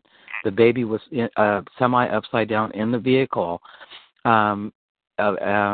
near a rushing ice water or something like that. And so there was no way that the voices that these guys were hearing, the 3 police and 2 firemen, were actually from the mother because she had already died. But they had this feeling, and they kept hearing someone saying, "Help me." And I think a couple of them was even before they got to the scene, they were hearing a voice saying, "Help me," in their head. So all this thinking that the voice that they all heard must have been B2K, and the baby was in the car a really long time. 13 hours, almost was in the car seat, basically upside down, was hanging forward for 13 hours. Oh my God! And so the 3 policemen and the 2 firemen that were on the first responders that were on the scene, each one of these men heard this distinct voice, but they couldn't tell if it was a woman or a man. They just said it was a voice that kept saying, "Help me," in their heads. And then they started asking each other, "Are you hearing this voice saying, 'Help me'?" But when they got to the vehicle and flipped it over, the mother was long since dead. So she must have died upon impact, like broken her neck or something. So they don't know where the voice came from. And I read that article, Alda, and I couldn't believe how many people, there was like 100 somewhat comments, and people were like, "Oh yeah, it's miraculous what God can do." And I'm like, no, I don't think it's God. I'm like, yeah, it was a piece of technology. Yes. I believe it too. I believe that this is my belief. I mean, some people will believe in the miracle portion, but this is my belief that they knew the vehicle had overturned when they realized that the baby was in distress. Because the baby can go, right, until they go into distress, which means that they're hypothermia or something. I believe that at that point, then they started putting the voices out there, like to the guy who was passing by in the car, who just decided to go fishing in that particular spot, okay, so that he would see the vehicle. I believe at that point they said, okay, the baby's in distress, now let's move into action. And then they just started messing with them. Yeah, and it was a stage what I read, accident then? But they were all 5 of them interviewed. Technology? I have the, sorry? What makes you so sure it was technology? Why do I believe it's technology? Because why would it be paranormal if you have all these targets that talk about the V2K? I don't get the V2K like other people do, but if they can transmit, then if they can transmit to these targets, and we know it's technologically done, what makes you think they wouldn't do it to the first responders and utilize it as an excuse to say, hey, the people that are doing the technology, okay, let me ask this, then why would they, be concerned about the baby? Because at that point they probably go, okay, let's just see what we could do. So some people do have a conscience. Not everyone's a sociopath or a psychopath. So maybe they said, okay, let's just see what we can do. Because they're never going to find the baby. I believe that. I believe that the baby might have died if they didn't get. If they didn't. And do you believe in benevolent beings that could have telepathy sent the message? And V2K. Wait, hold on, Memoir. I believe in miracles and I believe in divine intervention. So I believe that could have been the Lord causing somebody to say something, or it could have been the mother before she took her last breath. But she was long gone. That's why they said that it couldn't have possibly been the mother. So the body was way dead, apparently, once they got to the scene and put the car over. Dead. You said for hours, yeah. The paranormal is possible. I'm not saying that it's either or. I'm just saying that why would somebody come to the conclusion that it's just one thing? It's what? And just because she's dead, the soul doesn't leave the body for 72 hours. Okay, well, so see, I don't get into all that stuff. I'm a real I go for the technology because I've seen or heard what targets who get it constantly. I know that they can do bone conduction and transmission of sound through frequencies, and I believe that the child they just decided in Utah. We're talking about Utah. Okay, we're talking about the largest NSA repository center in across the United States in Bluffdale, Utah. There's any number of technological things that they can do, and so maybe their surveillance saw the car, but they knew that nobody was going to see it. Okay, so I believe that the child was probably under distress, and they go, "Shit, let's just start doing it." How do you know? Because they won't admit. They're never going to admit. Wait a minute. How do you know it wasn't a drone going by? Because it could have been. Well, what I'm saying is, wait a minute. I know one thing for sure, that it can be used on more than one person at the same time. I know that for a fact. But they're saying that it's a miracle. I'm saying it's technologically done. I'm saying that a drone could have found it or whoever, but someone knew that child was in that vehicle, that the mother had expired, and that the child's probably, it was time for them to get someone to help the child, just to see if they could, test out their technology. They could have picked up the phone just as quick to get somebody to help the child. They didn't have to send it through VCK. They could have picked up the phone. They didn't have to send it through.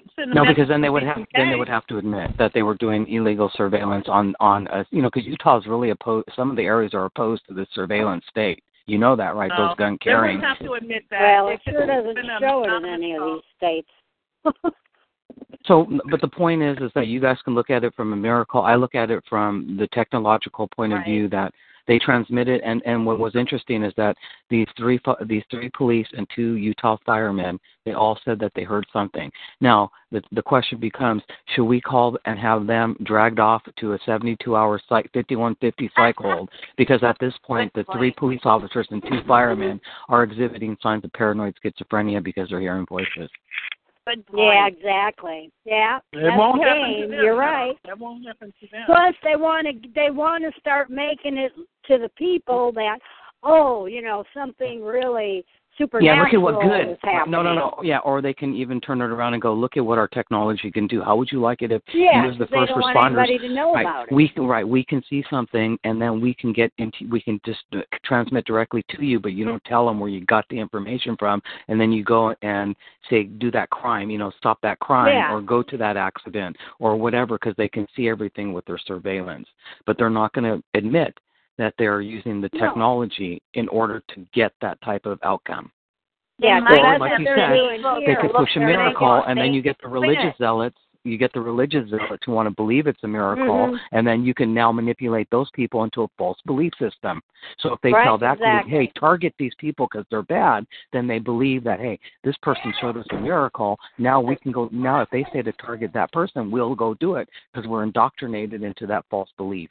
Listen, plus they're trying to make this a holographic world, the person who said, help me, might have known that the baby was alive using this through-the-wall technology that they have in the car. They may not have known anything. It was just doing their technology on people. No, wait a minute. And they wanted the first responders to get going. And, what better way to do it than have them think that someone's alive in this car? Help me. So yeah, but they're trying to make this. So you telling me that it's totally impossible that something happened, that something like that can happen based on paranormal?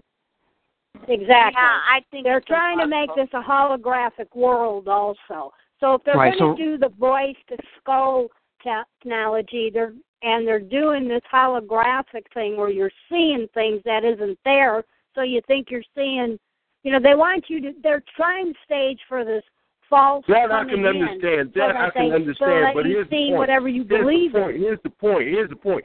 Everything that happens isn't based on technology. No, but right now it is because we're dealing with psychopaths and sociopaths. No, they don't control everything.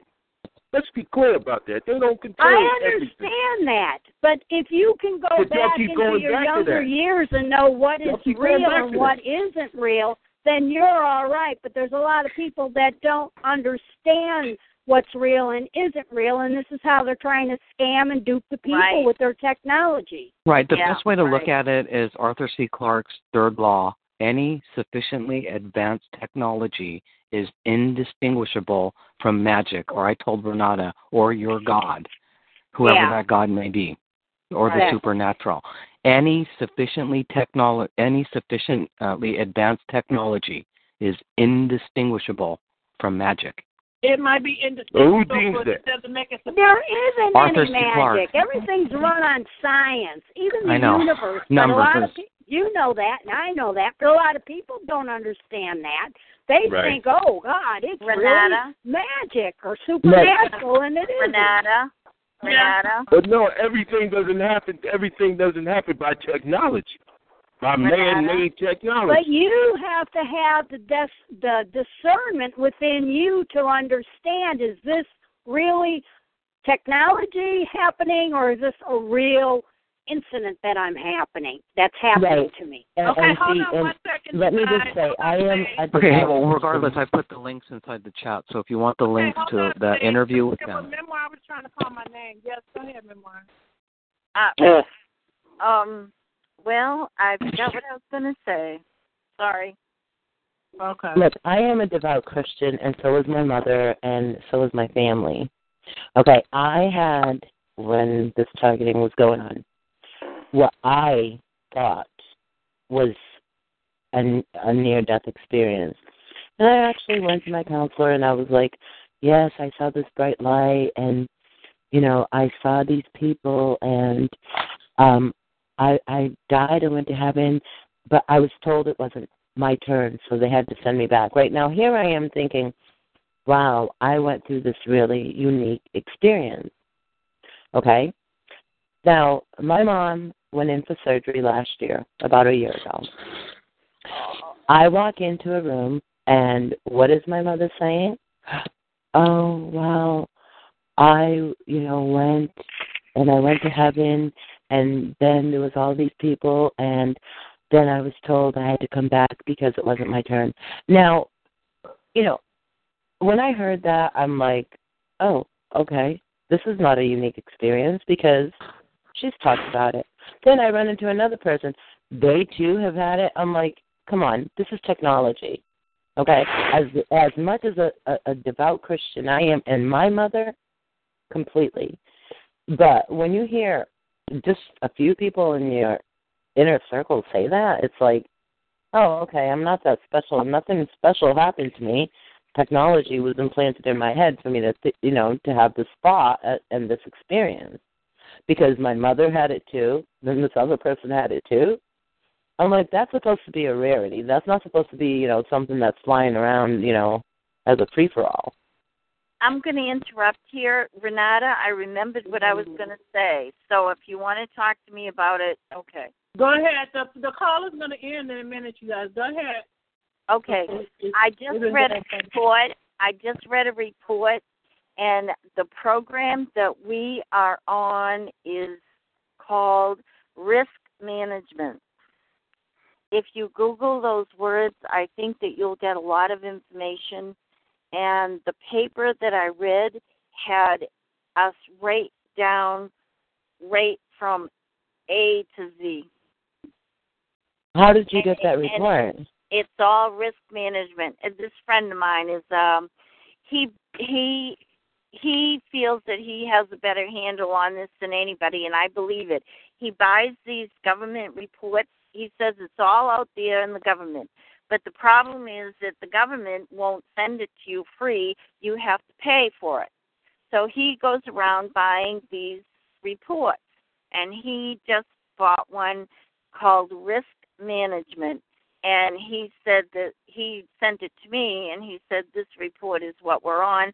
I read it. I saw targeted individuals, and I was like, holy shit, this is it. And I believe it is it. I believe this is the program that we are on. They consider us a risk management. We are profiled. There's something in our past that brought our name up and our number up, and this is where we will put. Well, I wasn't brought up from my past and stuff, so I don't buy that last part there. But the risk management that you talked about, that is a possibility. What do you mean? Anything's possible right now. Yeah. What do you mean? But my name and number didn't come up from no past or anything, so. Well, I know I'm saying your past can be last week. It can be last month. It can be last year. It doesn't have to be decades, No. In my situation, what I'm saying, I'm not going against your situation. My situation is I know exactly who did this to me. And I know they had help. And I know who helped them do it. Because they want me to believe in this supernatural garbage. Okay, excuse me, you guys. I want to get this comment in from the chat room before the call ends. It's going to end in about 7 minutes. Lifestyle says, and this is regarding the baby in the car. Life Stolen says, why would it take them 13 hours to help the baby? Why not sooner? Maybe they wanted the mother to die to punish her, so they waited to get the baby. Maybe they didn't discover it till later. Yeah, maybe they were out flying around in their drone and seen it. Yeah. You know, with their X-ray machine or something in their satellite. They wanted them to know somebody was alive in the car, you know. And Alda just put the link in the chat room about the baby in the car. Thank you, Alda. Yeah, I read that. I saw that. Okay. Anything else? It's called risk management. I think everybody should Google that and see what you come up with, and maybe next week we could talk about it. Are you saying R-I-S-K? R-I-S-K. I think a lot of things are going to come up under that because most corporations have a risk management department. That's right. That's pretty broad. And a lot of our targeting for a lot of people are corporations. You can ask Aldo about that. No doubt. I know that. But what I'm saying is, were you referring to a particular article, or you're just saying risk management in general? I have the article, and I don't have permission to send it out yet. I have to get back to the person who sent it to me and make sure it's copacetic with him, and I will. And as soon as I get an okay, which I hope will be maybe today or tomorrow, I'll send you a copy. Okay, because if we just Google risk management, we're going to come up with all kind of stuff. So that's why I was wondering if you had... Right, but if you think about security companies and corporations and all this stuff, they all have risk management. They've all gone into risk management. This is a big part of their, what they do. You know, postal service, security, corporations, they're all into it.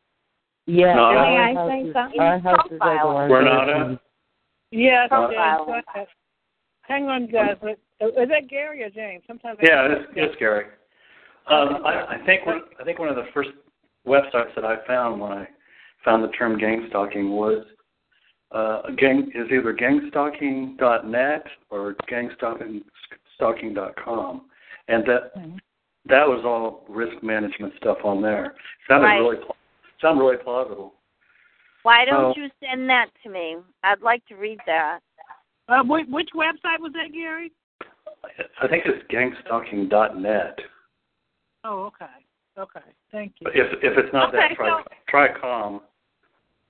Okay. Well, we got to be careful on those websites because a lot of these trolls are putting up web pages too, websites and that, or they mirror other websites too, and mess with the website.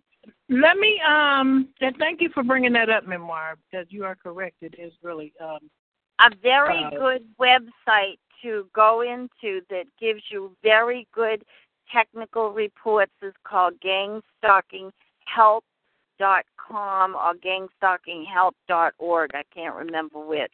But his is a very productive website. You'll find wonderful reports in there. Yeah. Okay. So let me quickly read. Let me quickly read a description of risk management. Okay. That I just found. I just Googled it real quick. Okay. Risk management is a systematic process of identifying and assessing company risks and taking action to protect a company against them. Some risk managers define risk as the possibility that a future occurrence may cause harm or losses while noting that risk also may provide possible opportunities. By taking risks, companies sometimes can achieve considerable gains. However, companies need risk management to analyze possible risks in order to balance potential gains against potential losses and avoid expensive mistakes. Risk management is best used as a preventative measure rather than as a reactive measure. Companies benefit most from considering their risks when they are performing well and when markets are growing in order to sustain. So I don't see anything about people, which sometimes are referred to as assets. people are included in that as a risk management. Say you postal, going postal. Their profiles. Each person is also a risk management. They go right in and profile you, all of them. Oh, I think also if you make the mistake of approaching human resources with any kind of concerns that you have, then you get potentially sent over to this group, and you don't realize that they start looking into you and stuff. Because we know they can approach a corporation saying that they have specialized skills in order to, eliminate people from the workplace or whatever. Yeah, so they act as a security type of firm, right? Yeah. But you haven't done anything because you can be set up by a rumor. I mean, there's a great article The Intercept just did, and it's about a young girl who was sent to prison for a murder she did not commit based upon a rumor. When I was in hospital, in Boston, I talked to my doctor and I told him that I smoked pot. And after my meeting with him, I was sent downstairs to talk to these other women in this small, little, tiny office. And they didn't know that I know who they were. They were two cops. And they sent me down there to speak to them. They didn't identify themselves. They didn't tell me they were police, but I knew they were police, having been one. You just know. And I told them bluntly, I smoke pot. What are you going to do about it? I don't give a shit. Arrest me. They let me go. But they profiled me as risk management. Yeah, well, they couldn't really bust you on the words that you said. Now, if you had some on you and you lit it up in front of them, well, that would give them just cause to go ahead and do something to you then, too. Well, anybody can say anything. That doesn't make it true. Right. But even though you don't know it's true what you said, but they don't know. Anybody can say anything. Well, they could prove it. Just take my blood. You check out my blood. But you didn't do anything to give them just cause to arrest you and then have you go through all that. See what I'm saying? I told my doctor I smoked pot, and this is where I was sent. That's risk management. They were there profiling me.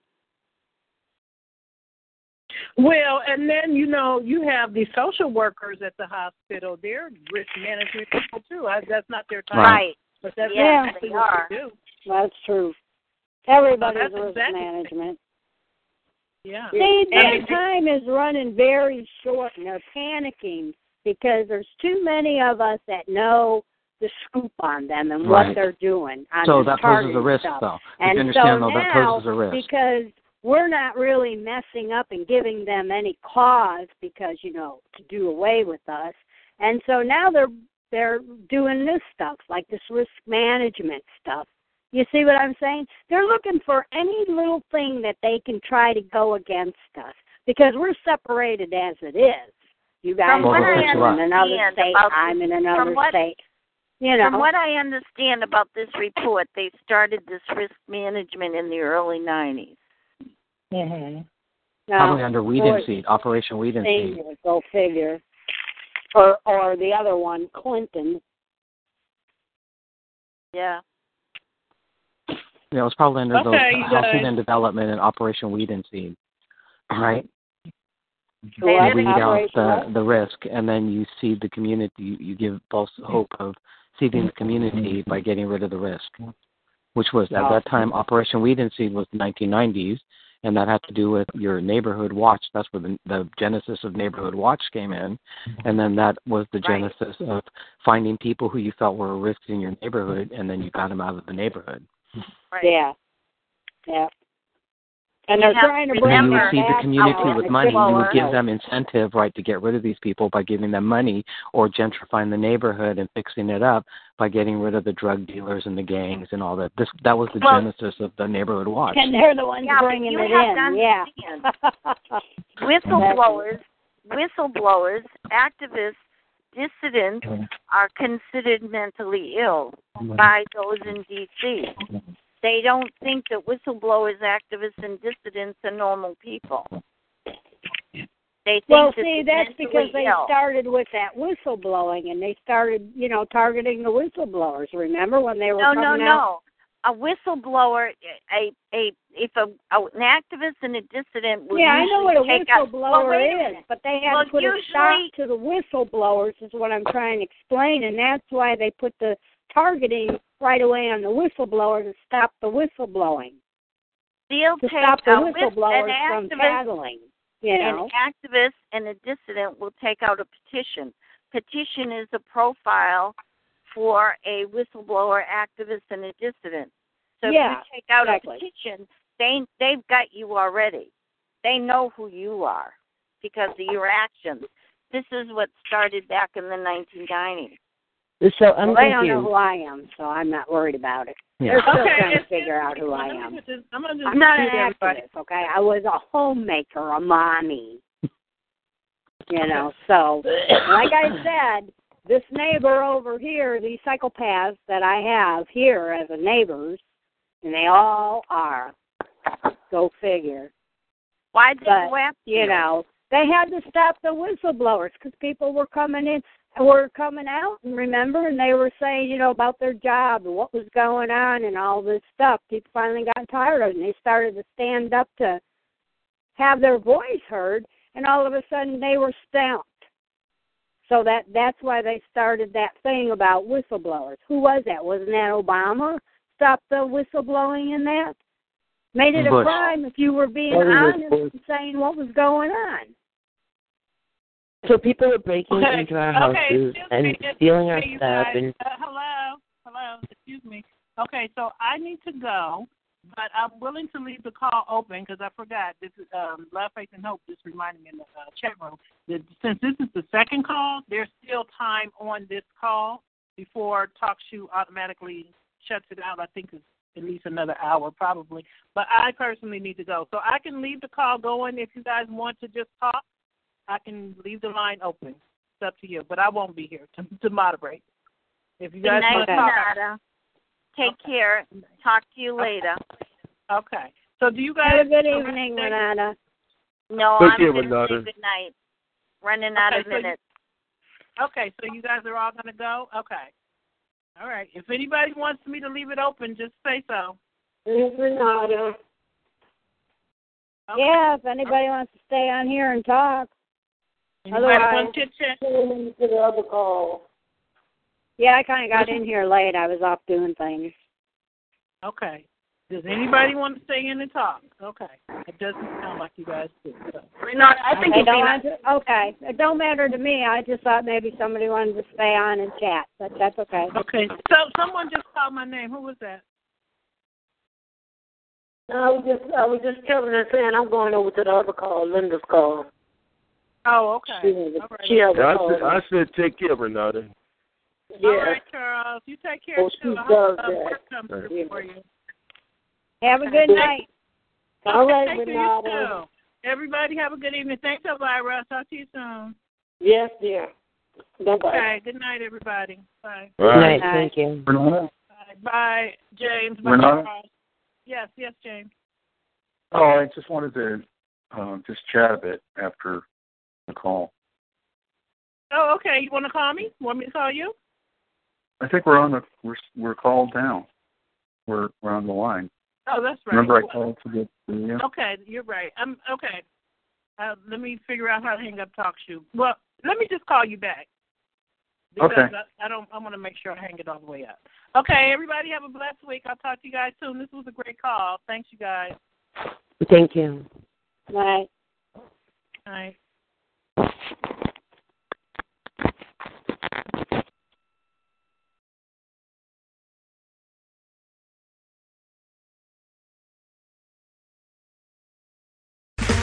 Okay, round two. Name something that's not boring. A laundry? Ooh, a book club. Computer solitaire, huh? Ah, sorry, we were looking for Chumba Casino. That's right. ChumbaCasino.com has over 100 casino-style games. Join today and play for free for your chance to redeem some serious prizes. ChumbaCasino.com. No purchase necessary. Void where prohibited by law. 18+ terms and conditions apply. See website for details.